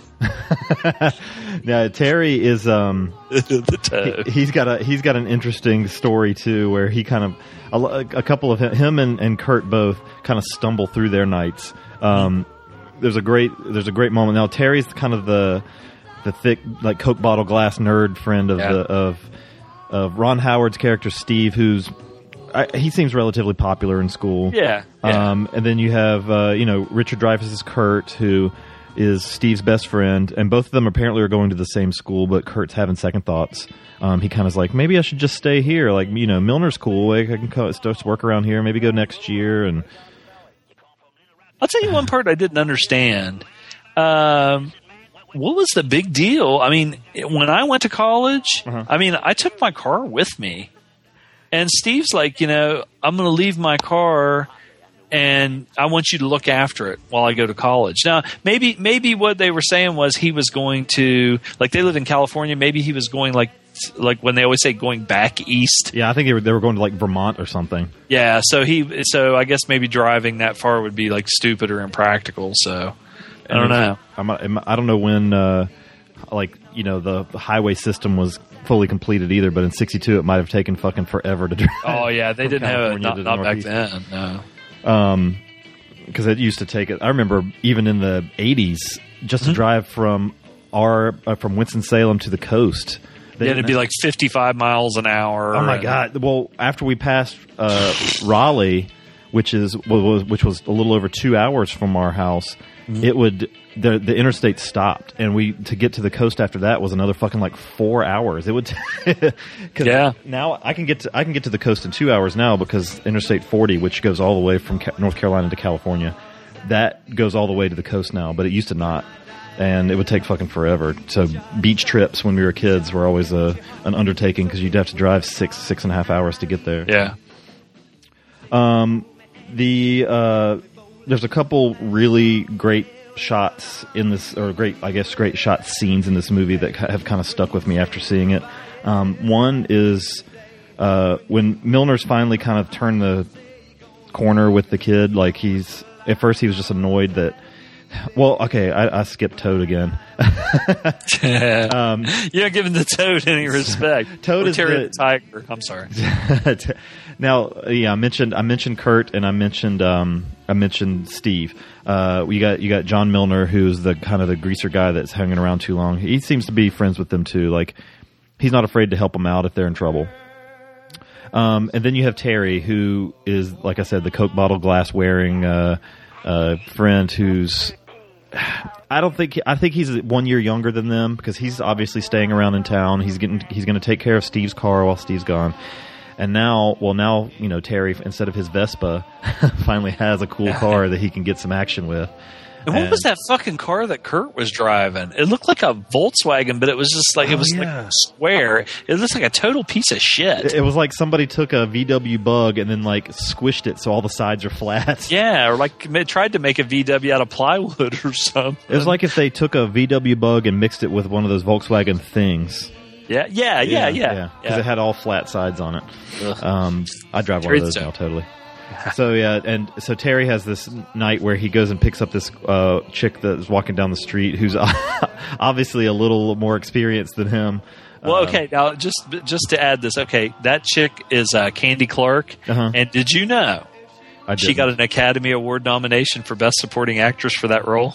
Did she really? Yes, she did. That's kind of weird. Yes, she did, motherfucker. Trivia: lived with Jeff Bridges from 75 to 77. There you go.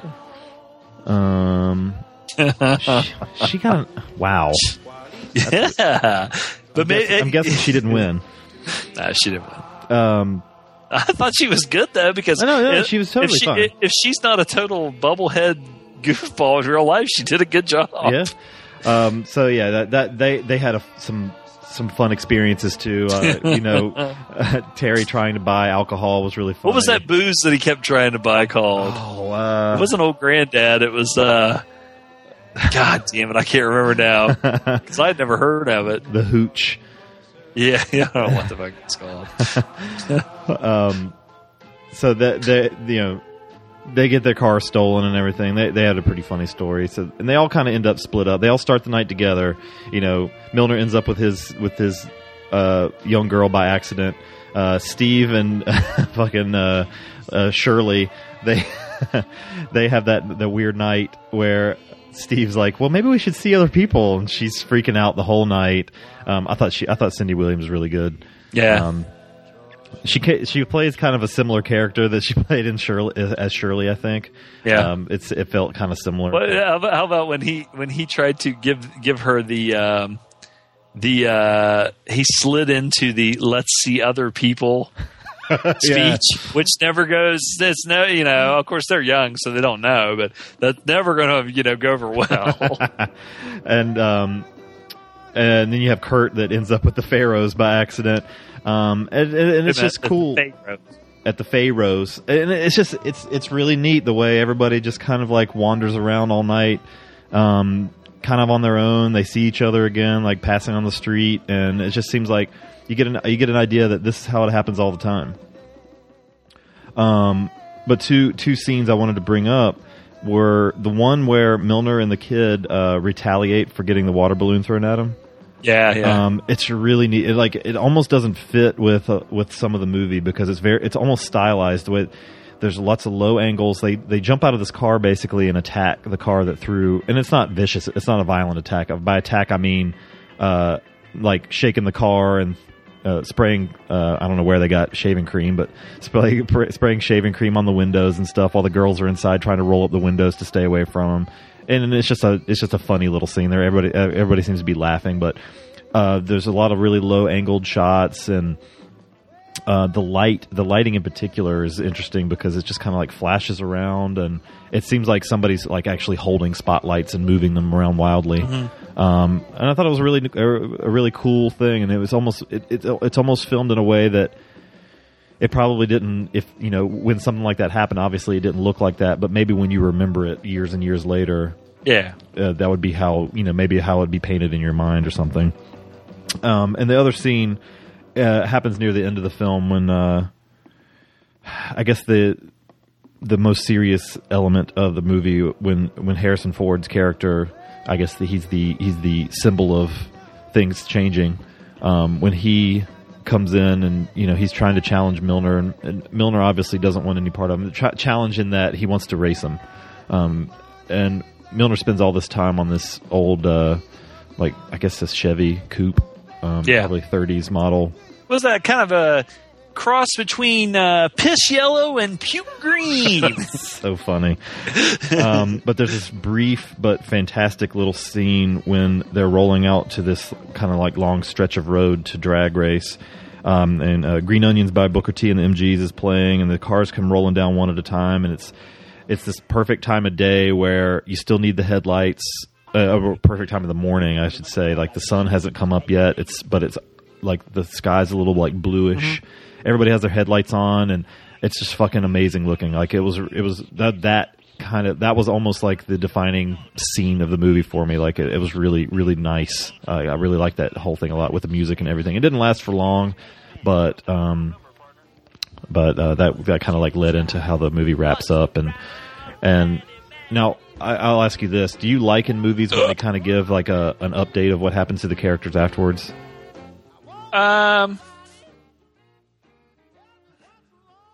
The only time I really liked it, well, I didn't mind it in this one, but I like in Animal House when they said like Peter Meyer got shot by his own men because he's such an asshole. But for the most part, I could do without it. But they did actually make a sequel. And so in the sequel, I've obviously not seen the sequel either, but I have the sequel. Is the sequel? Is it new people? Or No, it seems it's like everybody's the same. No, do they go? And They go into their stories of what they kind of like introduce here. And they pretty much got everybody to come back for the most part. Milner, not Dreyfus. But I tell you what, I've seen it one time, and I actually have it. I got it through other means, and I was going to actually watch it before we did the show, but of course, things got in the way, like 22 other fucking movies. So anyway, Daddy-O, I can take it or leave it when they give the whatever what happened to deal. I mean, I'm split on that because I always want to know in these like slice of life movies what ends up happening to the people. Well, I think it's kind of because the movie is so good natured and stuff like that, and I think it kind of brings you down to earth when you saw like specifically one thing that happened to one of the people. Yeah. Because this was in like early 60s, and you have 62. Vietnam coming up, and it was kind of like, Yeah, because that brings a lot of realism to it. Because when you think about it, a lot of those guys at that age, they're at draft age, and there were some of them that would have been drafted into Vietnam. And this is to be such a short little window of time, you feel like you get to know these people.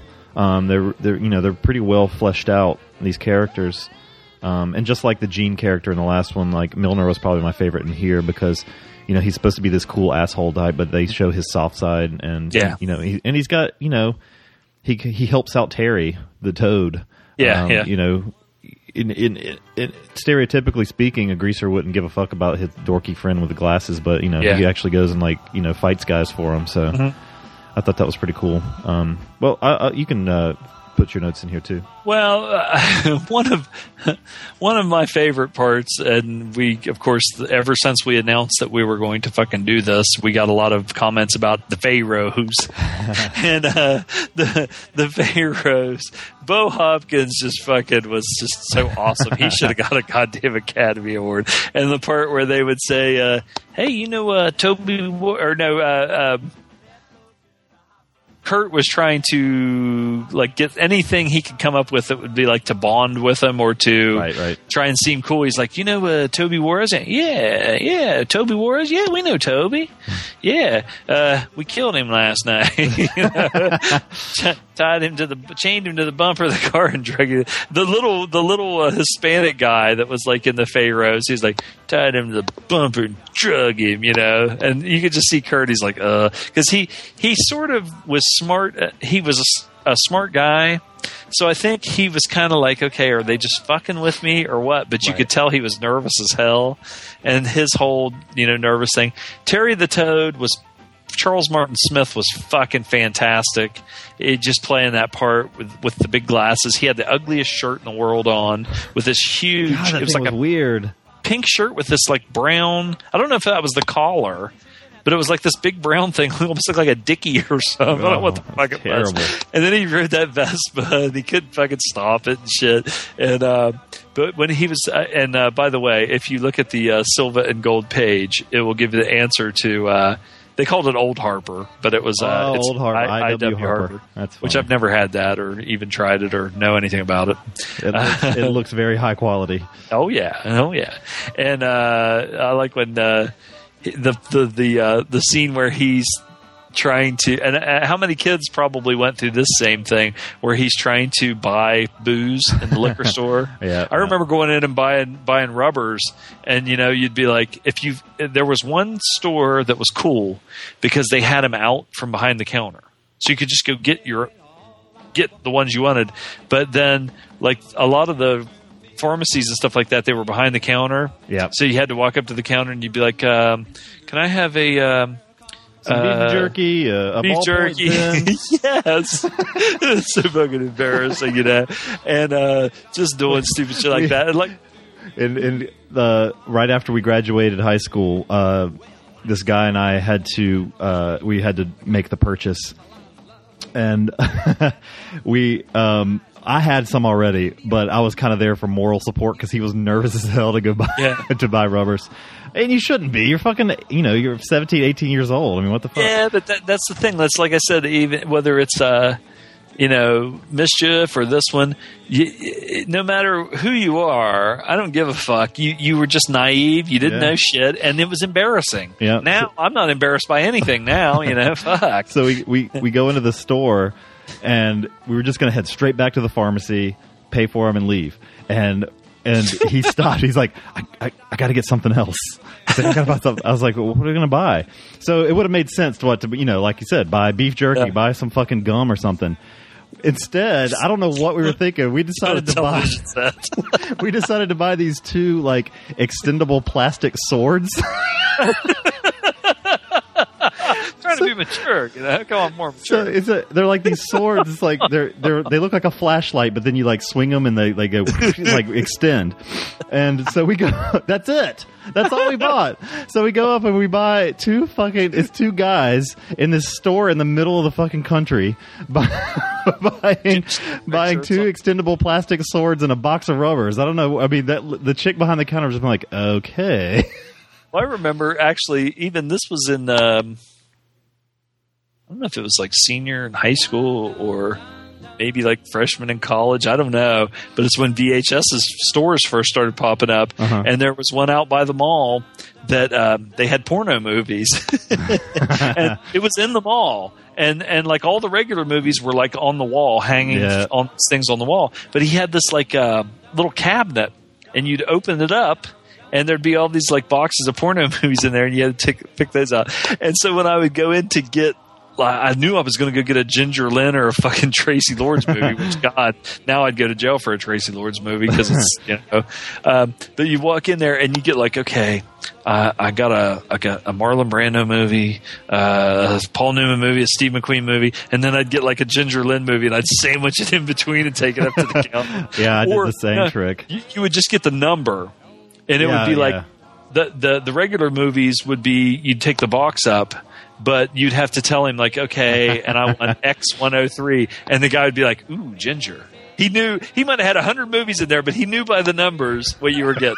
He'd be like, ooh, Christy Canyon. But now when the old dude that owned the store was in there, it got to be where it was like, oh, hell, he's just an old pervert. He doesn't care. But then he hired like these girls that were like my age. Oh. And you'd walk up there, you'd be like, fuck. Yeah. There was a video store when I was in college that rented porns, and you always had to do like the quick like breeze by the counter to see who was working. Like if it was an older dude working, like okay, I can rent a porn. Otherwise, you're gonna be like, we'll just get Braveheart this week or whatever. Yeah, give me Braveheart, Pink Clam, and Gaping Anal Sluts. 4. Yeah, 4. Number 4. By I'm not even going to say who produced them. So, but anyway, back to the movie. Now, it's easy to get off into stuff like that because it does make you so nostalgic just because of the awkwardness and things like that. And even with little Opie Cunningham and Shirley having their little squabbles and fighting and arguing, and they really touch on so many like things that high schoolers would go through in this. You got the awkward nerdy kid trying to like reach higher than he would normally be able to. You got like the somebody trying to hold on to their youth. You have the wannabe adult relationship problems. Yeah. You got the other guy trying to fit in with the cool crowd, even if he doesn't want to necessarily, but, and then you got the, just nervous about growing up in general and like being, having to go off to school or, have things just change like that. And when they're so comfortable in where they are.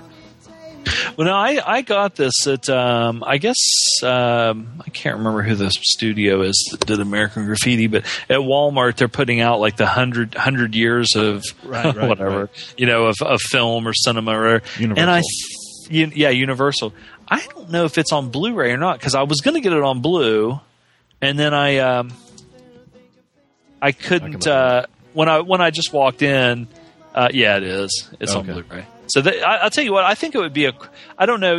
Of course, you never know with Blu-ray until you get it and watch it how it's going to look. Right. But just the way Lucas shot the cars going down the strip, like he would be way back and he would just be looking down the strip, and you'd see all those cars just lined up, and just going back, and you go all the way down the end, turn around, come back, all night long, and stopping, at the malt shop or something. And the girls that were wearing the roller skates, and Terry the Toad was always trying to impress them and shit. Yeah. And, Lucas had a bunch of he had some fucking style back in the early 70s. Man, Yeah. before he started making movies for the masses. Well, he hit it really big with Star Wars. Yeah. But you wonder, okay, if you had excluded Star Wars and just said, okay, it doesn't exist, and had him just continue to make movies like this of this quality, fuck, I mean, he could have been, I mean, he's still considered whatever. He's just in the league of his own, doing his own shit. But still, I mean, this movie to me is just fucking. It's a definite classic. It's just excellent. Yeah, I like it a lot. So, Blu-ray. You can get the Blu-ray new for about $11 on Amazon. 14 to 11. I might be buying this and Days of Confused Criterion at the same time. I'm not sure what some of the they got. Let's see, special features, making of American Graffiti. They have some of the screen tests. It'd be, what would be really cool. It says video commentary with director George Lucas, but for some reason, I'm thinking someone said that. I don't know. I shouldn't say that because I can't remember if they said it wasn't any good or not. No. But it would be really cool to have him go back and interview like a lot of the people that were in it. Yeah, that would be all. I'd like to hear Francis Ford Coppola talking about this. Oh yeah, yeah. Or even fucking John Milius. I don't have anything to do with it, but I'd like to hear him talk about it. It's interesting. They, the group of those guys that hung out in the 70s. Lucas and Steven Spielberg, Coppola, and then they, fucking Akira. God damn it, Kurosawa. Them helping him out when he had a hard time. It's interesting that these mega names were all just, back then they were probably just dudes, like getting started, and we end up making some of the greatest movies of all time. That's like one of these days they're going to look back at this podcasting shit and, be like the Wolfman Jack. We're the pioneers, something like that. We're the pharaohs of podcasting. We might be the Milner of podcasting. Yeah. All right. Well, we can get into our ratings here. I loved this movie. Yeah. I don't know why I'd put it off for so long. There's no reason. It's just one of those things, you miss it at one point and you just, things happen. So, I will own this. And, it's just like slice of life. It's not a plot driven movie. It doesn't need to be. It's just a cool, like, feel. I liked it a lot. I give this, I give it a 9 out of 10. I will watch this again, definitely. Oh yeah. This is one of those ones that, I saw so many times that I didn't watch it for a really long time until we did the show because they used to show it on TV a lot. And I saw it so many times I could probably almost quote it word for word, but it was kind of cool to put it on the shelf for about 10 or 15 years and then pull it out and watch it because it's still fucking great. I'd give it a 9. I'm tempted to give it a 10, but Jesus, honest to God, for me, there's really nothing wrong with it. Why wouldn't I give this a 10? Music's great. All the characters are great. Like you said, it doesn't need to have like this big, overplaying. Man, it's hard not to give it a fucking 10. I'll give it a 10. Awesome. I'll whip a 10 out because, like I said, anytime that I start looking at like a movie like this, and I have to say to myself, okay, what's wrong with it? And for me, there's really nothing. The casting, the music, the way it's shot, the story, everything. It holds up, and it still holds up. It's still fucking great. Yeah, that's fair. Hey, I'm that right there. It's like this is one. The only reason I wouldn't give it a 10, I will revisit it, but it's not something I say that I could watch like once a month. Yeah, I think I did watch it about once a month back in the day. It was always on, Yeah, TBS or something like that. Cool. Whatever.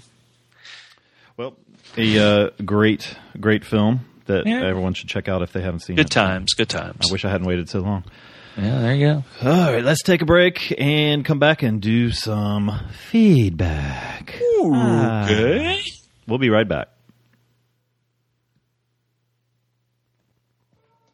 Hey everyone, this is Coffin John of V Cinema, the site that covers Asian film from cult to the classics.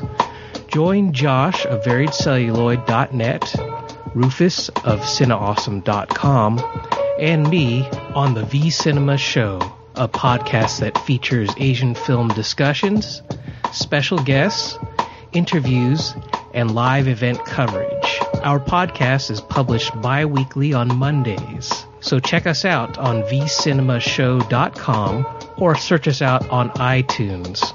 Also join the discussion and fun by following us on Twitter at vcinemashow and joining us on our Facebook page, which is located at facebook.com/vcinema. And of course, check out our blog at vcinemashow.com for reviews, features, and interviews.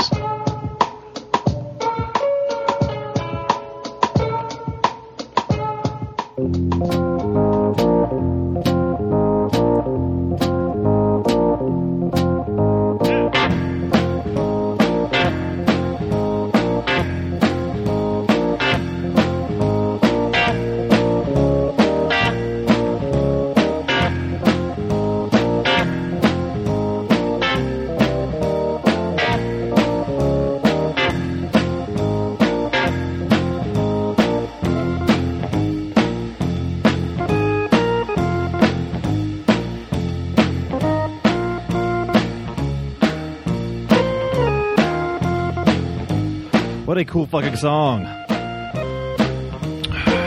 Ready for some feedback? Yeah. Still with me, Mr. You still with me, Mr. Zom? I reckon. You got higher energy this week. You must not have drugged yourself beforehand. Da. Oh, I smoked some meth before. Nice. I mean... What? I mean... how dare you? No? What? Well, we got an email. Apparently... Emily sent us some feedback. She said so on the group, but I don't know that I see it. Maybe it'll be here. We got an email from Bernie Sticky.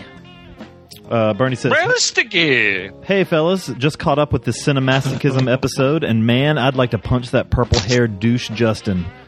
Just kidding, just kidding, Justin, you handsome devil. You'll go down in history as the man who almost killed Silva and Gold. Anyway, just a quick note to address your pronunciation of the word twat. Yes. Don't know why, but you Americans always seem to mangle this word and pronounce it twat. What the fuck is wrong with you? Sound it out. Twat rhymes with hat. You don't put your hot on when you finish grooming your mustache, do you, Loaf? I do. I love my hot. I don't put my hat on my dick either. Twat. That just sounds like a noise a duck makes. No, hey, have you ever gotten air in there while you're doing it? And it goes... No, you put on your hat. Just like I'm not talking like a major queef either, like, you know, like that. There's sometimes, well, this one person, it'd be like, it was like a squeaky shoe. So no, you put on your hat just like Reese Witherspoon is a pointy-chinned, bulbous-headed twat. Yeah. By the way, if you guys are going to talk about some Italian post-apocalyptic movies, I vote Bronx Warriors 2, much better than the first one, and 2019 After the Fall of New York. Keep filling my ear holes with your salty Silva and Gold goo. Love and farts, Bernie. Bunny. That's good to be, buddy. We'll have to, I do want to do some post-apocalyptic movies. That's one of my guilty pleasures. I guess it's guilty. I don't know, whatever. But I fucking love them. They're shitty. But it's as guilty as those fucking Mexican movies with the 80-year-old fucking heroes. So good. I listened to that one the other day again too. No good? No, it was good. Okay. I just remember they were old. I was like, man, these guys are old. They were, man. They were old. Fuck. All right, so we got some voicemails from. Shit. I wonder who. We got them from. Well, fuck, this is taking forever to download here. Yeah. There it goes. Wait a minute, my headphones are falling off. Okay. Oh, save the day. I'm on the floor. I'm naked. So Mikey sent us some feedback, and he sent us a promo. Put my shirt over my cock because I'm a little cold. There it is. Now you heard one of Chilly. Mikey's promos from earlier, so I'm going to play another one here. This is another one he sent us this week. People of Eternia, I stand before the great eye of the Potosphere, chosen by destiny by the powers of Lipson. This inevitable moment will transpire before your eyes, even as He-Man himself bears witness to it. Now I, Baby Skeletor, am master of the action attraction. Action Attraction, your home for all things action.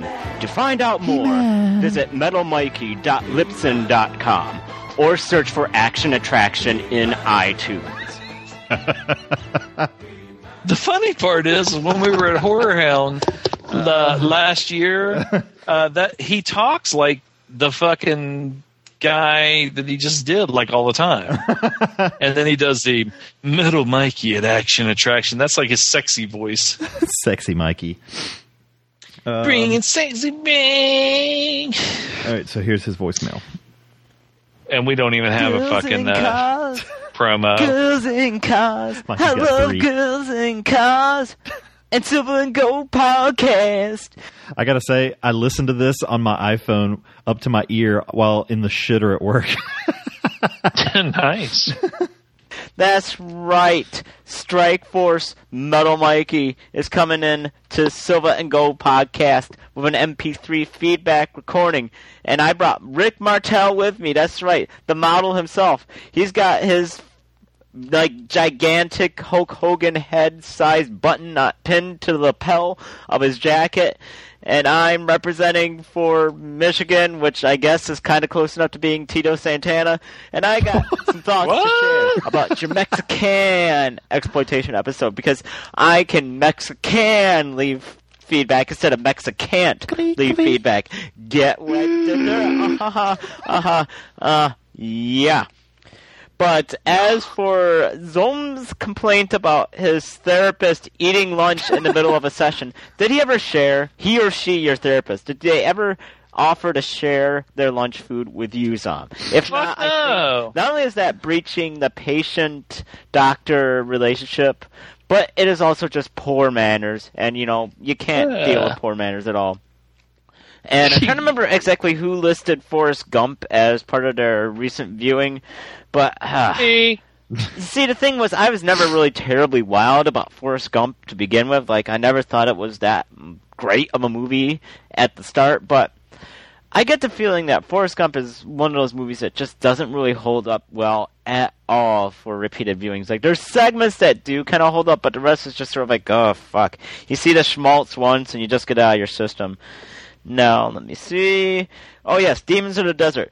Now, do you both believe that this piece of exploitation cinema, is that Mexico's answer to Super Mario Brothers? I mean, you've got two overweight, kind of out of shape, aged guys going on a grand quest to rescue a princess or, you know, a love or whatever from a vile group of villains. Doesn't that sound awfully familiar to the 8-bit escapades of Mario and his brother Luigi racing off to rescue Princess Peach from King Koopa and his group of nasty people and critters?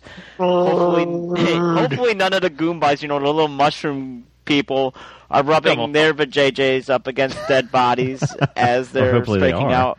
So what do you say? What do you think of my theory?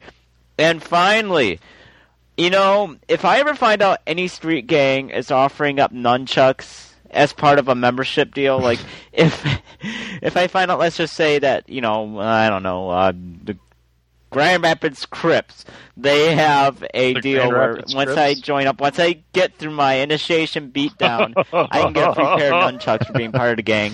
Fuck, like I need a second thought there. I'm signing my ass up for that gang. Anyways, yep, that's about all I got. So you both take it easy, and I look forward to talking to you again later. Goodbye.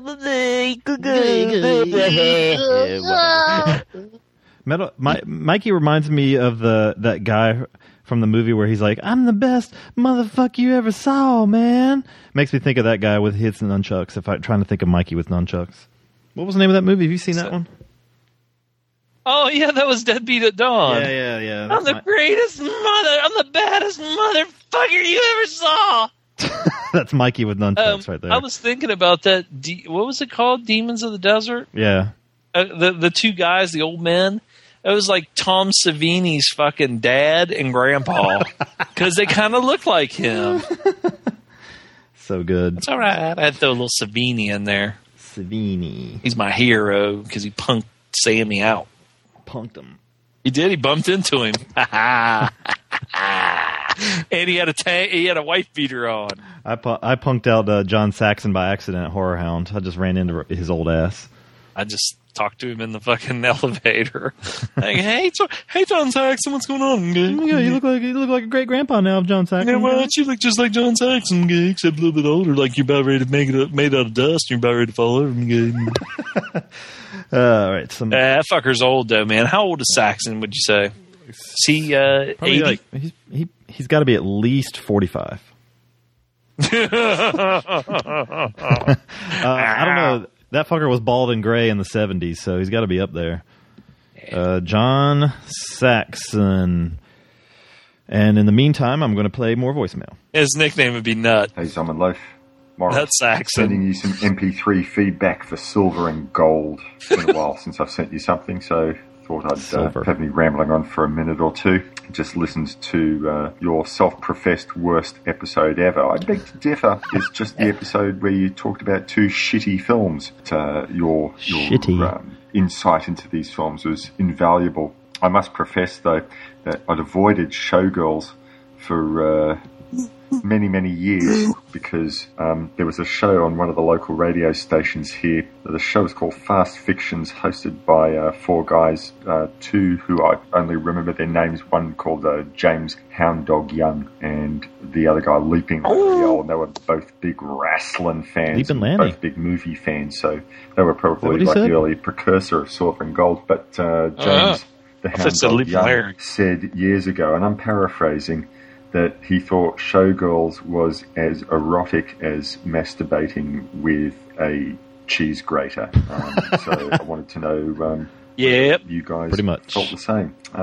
Anyway, I'd be very bitterly disappointed if you kept to your threat that there would be no more listener feedback suggested episodes. No. None from Justin Oberholzer from the... For you. I'd very much like to see you do a double along the lines of the films Harold and Maude and In the Soup. I guess the common link being about, in both cases, about a relationship between a younger and an older person, and the older person showing that younger person something about the ways and means of life that hitherto had eluded them. Both are, I guess, black comedies, and both great films. In the Soup, featuring Seymour Cassel and a very rare good guy role, I think, for Steve Buscemi. Wanted to know whether you'd seen either or both of those films. Give us your thoughts, and I think it'd make a rather good episode. Anyway, I wish you both well, and I'll look forward to hearing the next episode. Okay, be well. Cheers. Let me tell you something, Morris. Goddamn it. We'll just add that to our roadmap, you motherfucker. Okay? That sounds good, okay? What was it? Harold and Maude and In the Soup? Yes. Write that down. I've seen. I got it. I've seen Harold and Maude. I saw a print of it actually years ago. I've not seen. I'm good looking. What? No. I have not seen In the Soup. That sounds good. I was just looking at my muscles. All that Leaping Lanny talk. Is that who? I totally missed who he said. I thought he said Leaping Larry something. But fucker calls in like he speaks Spanish. He has a like thick Spanish accent. Do you come from the land? Yeah, I don't know if it's more. Now, if you could somehow make masturbating with a cheese grater boring, then yes, it's exactly. Yeah, it was too boring to. It would be like masturbating with. I don't know. I can't even think. It's just boring. A dry sponge.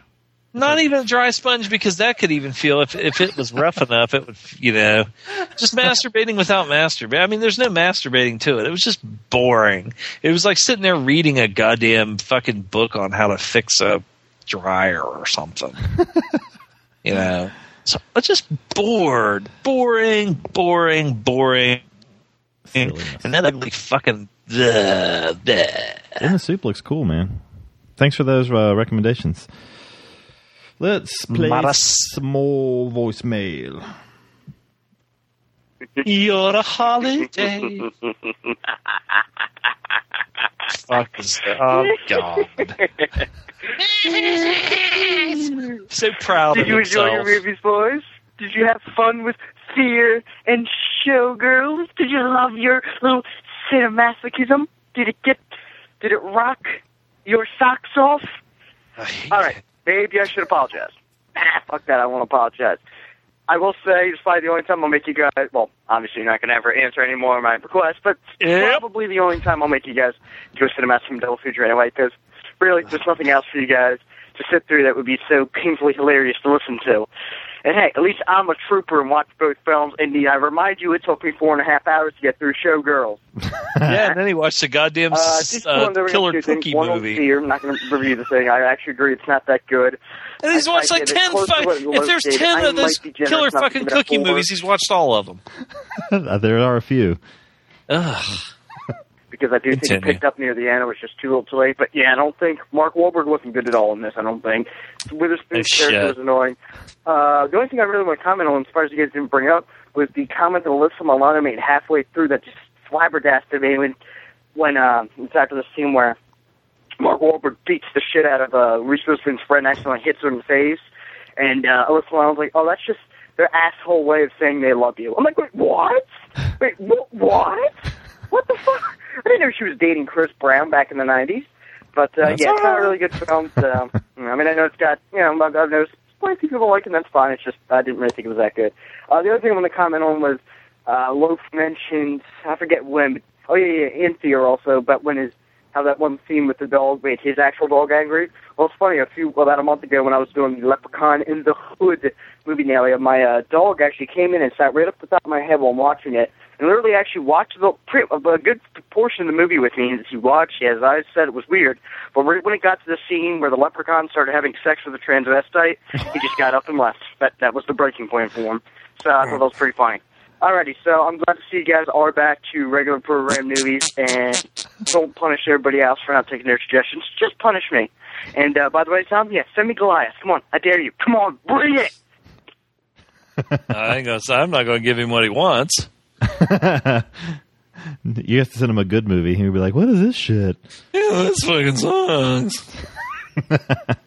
Send me a gingerbread cookie. I'll just send him a fucking gingerbread cookie and I'll jack off on it. Make it put the little eyes in the mouth and the outline on it. Make big teeth on it like Gary Busey. Oh my god! That was like an 18-minute fucking voicemail of a gingerbread cookie movie.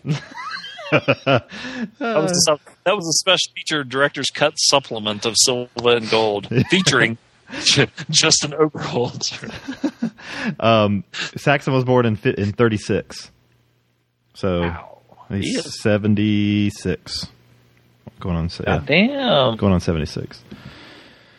And I posted a picture of him in Silva and Gold where he looks like he might be like 25.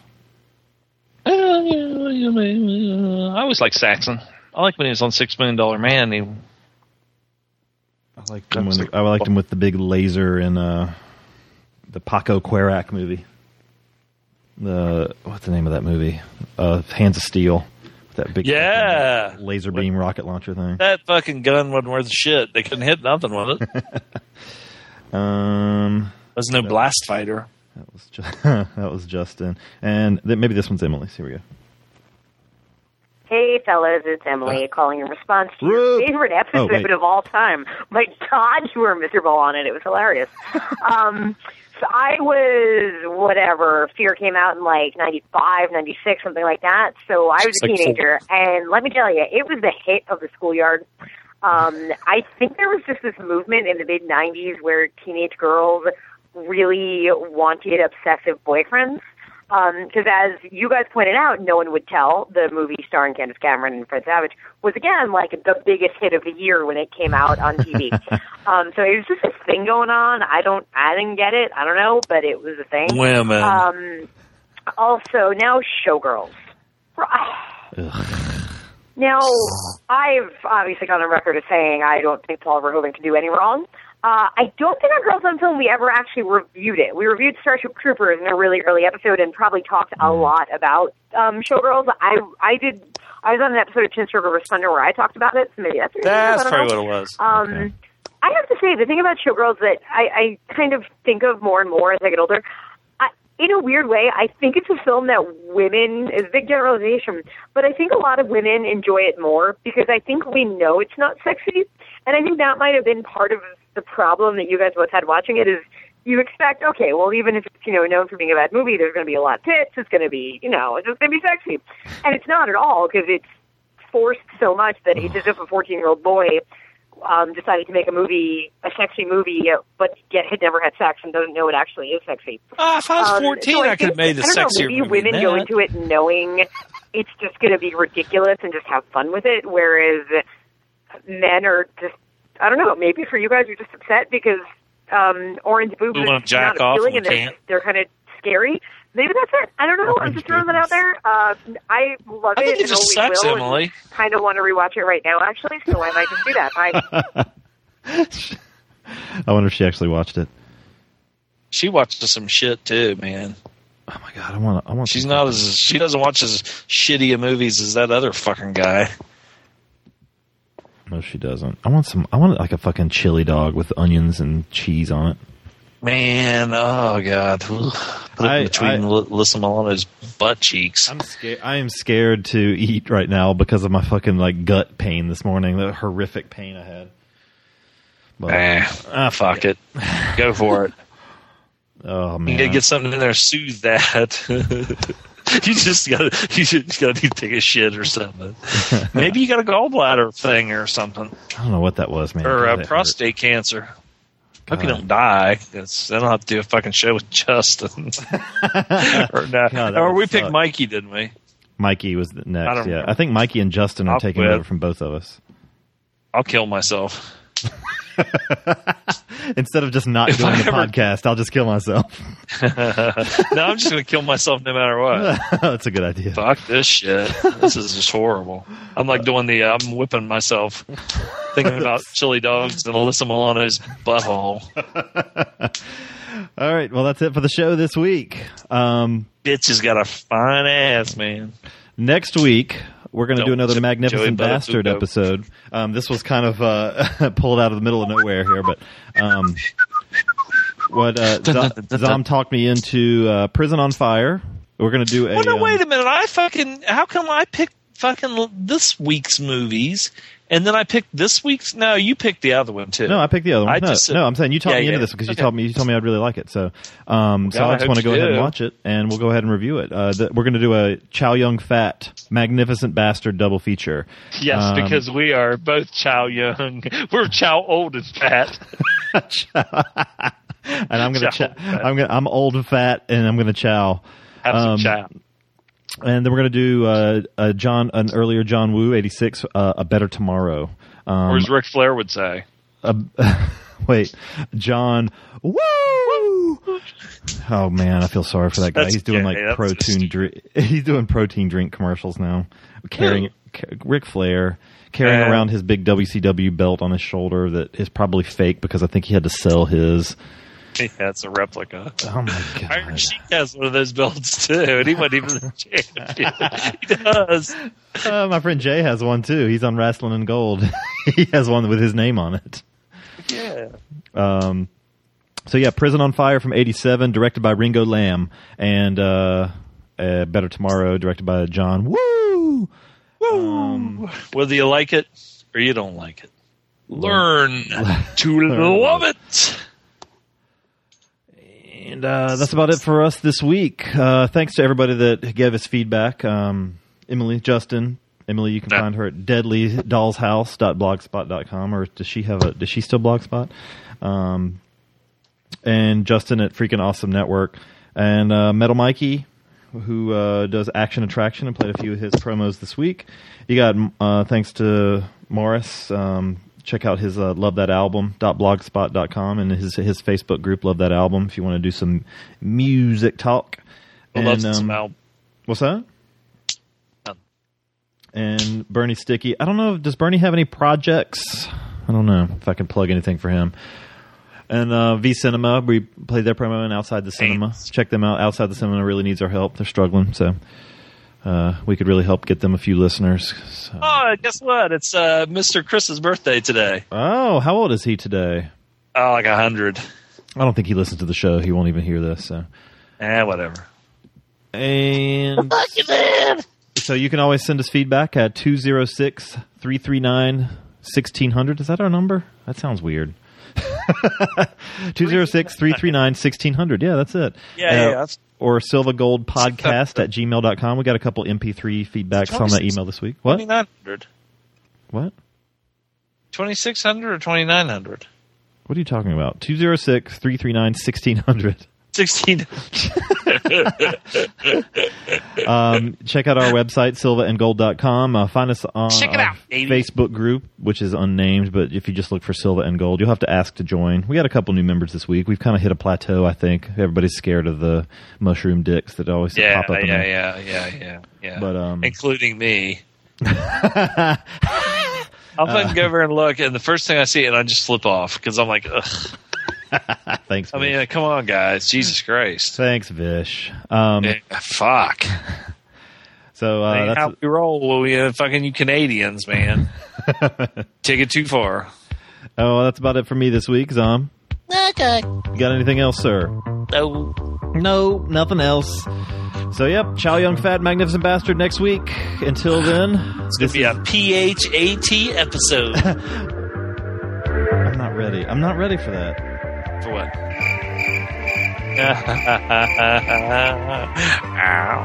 Until then, this is Loaf Oot. Zom Oot. Bye-bye.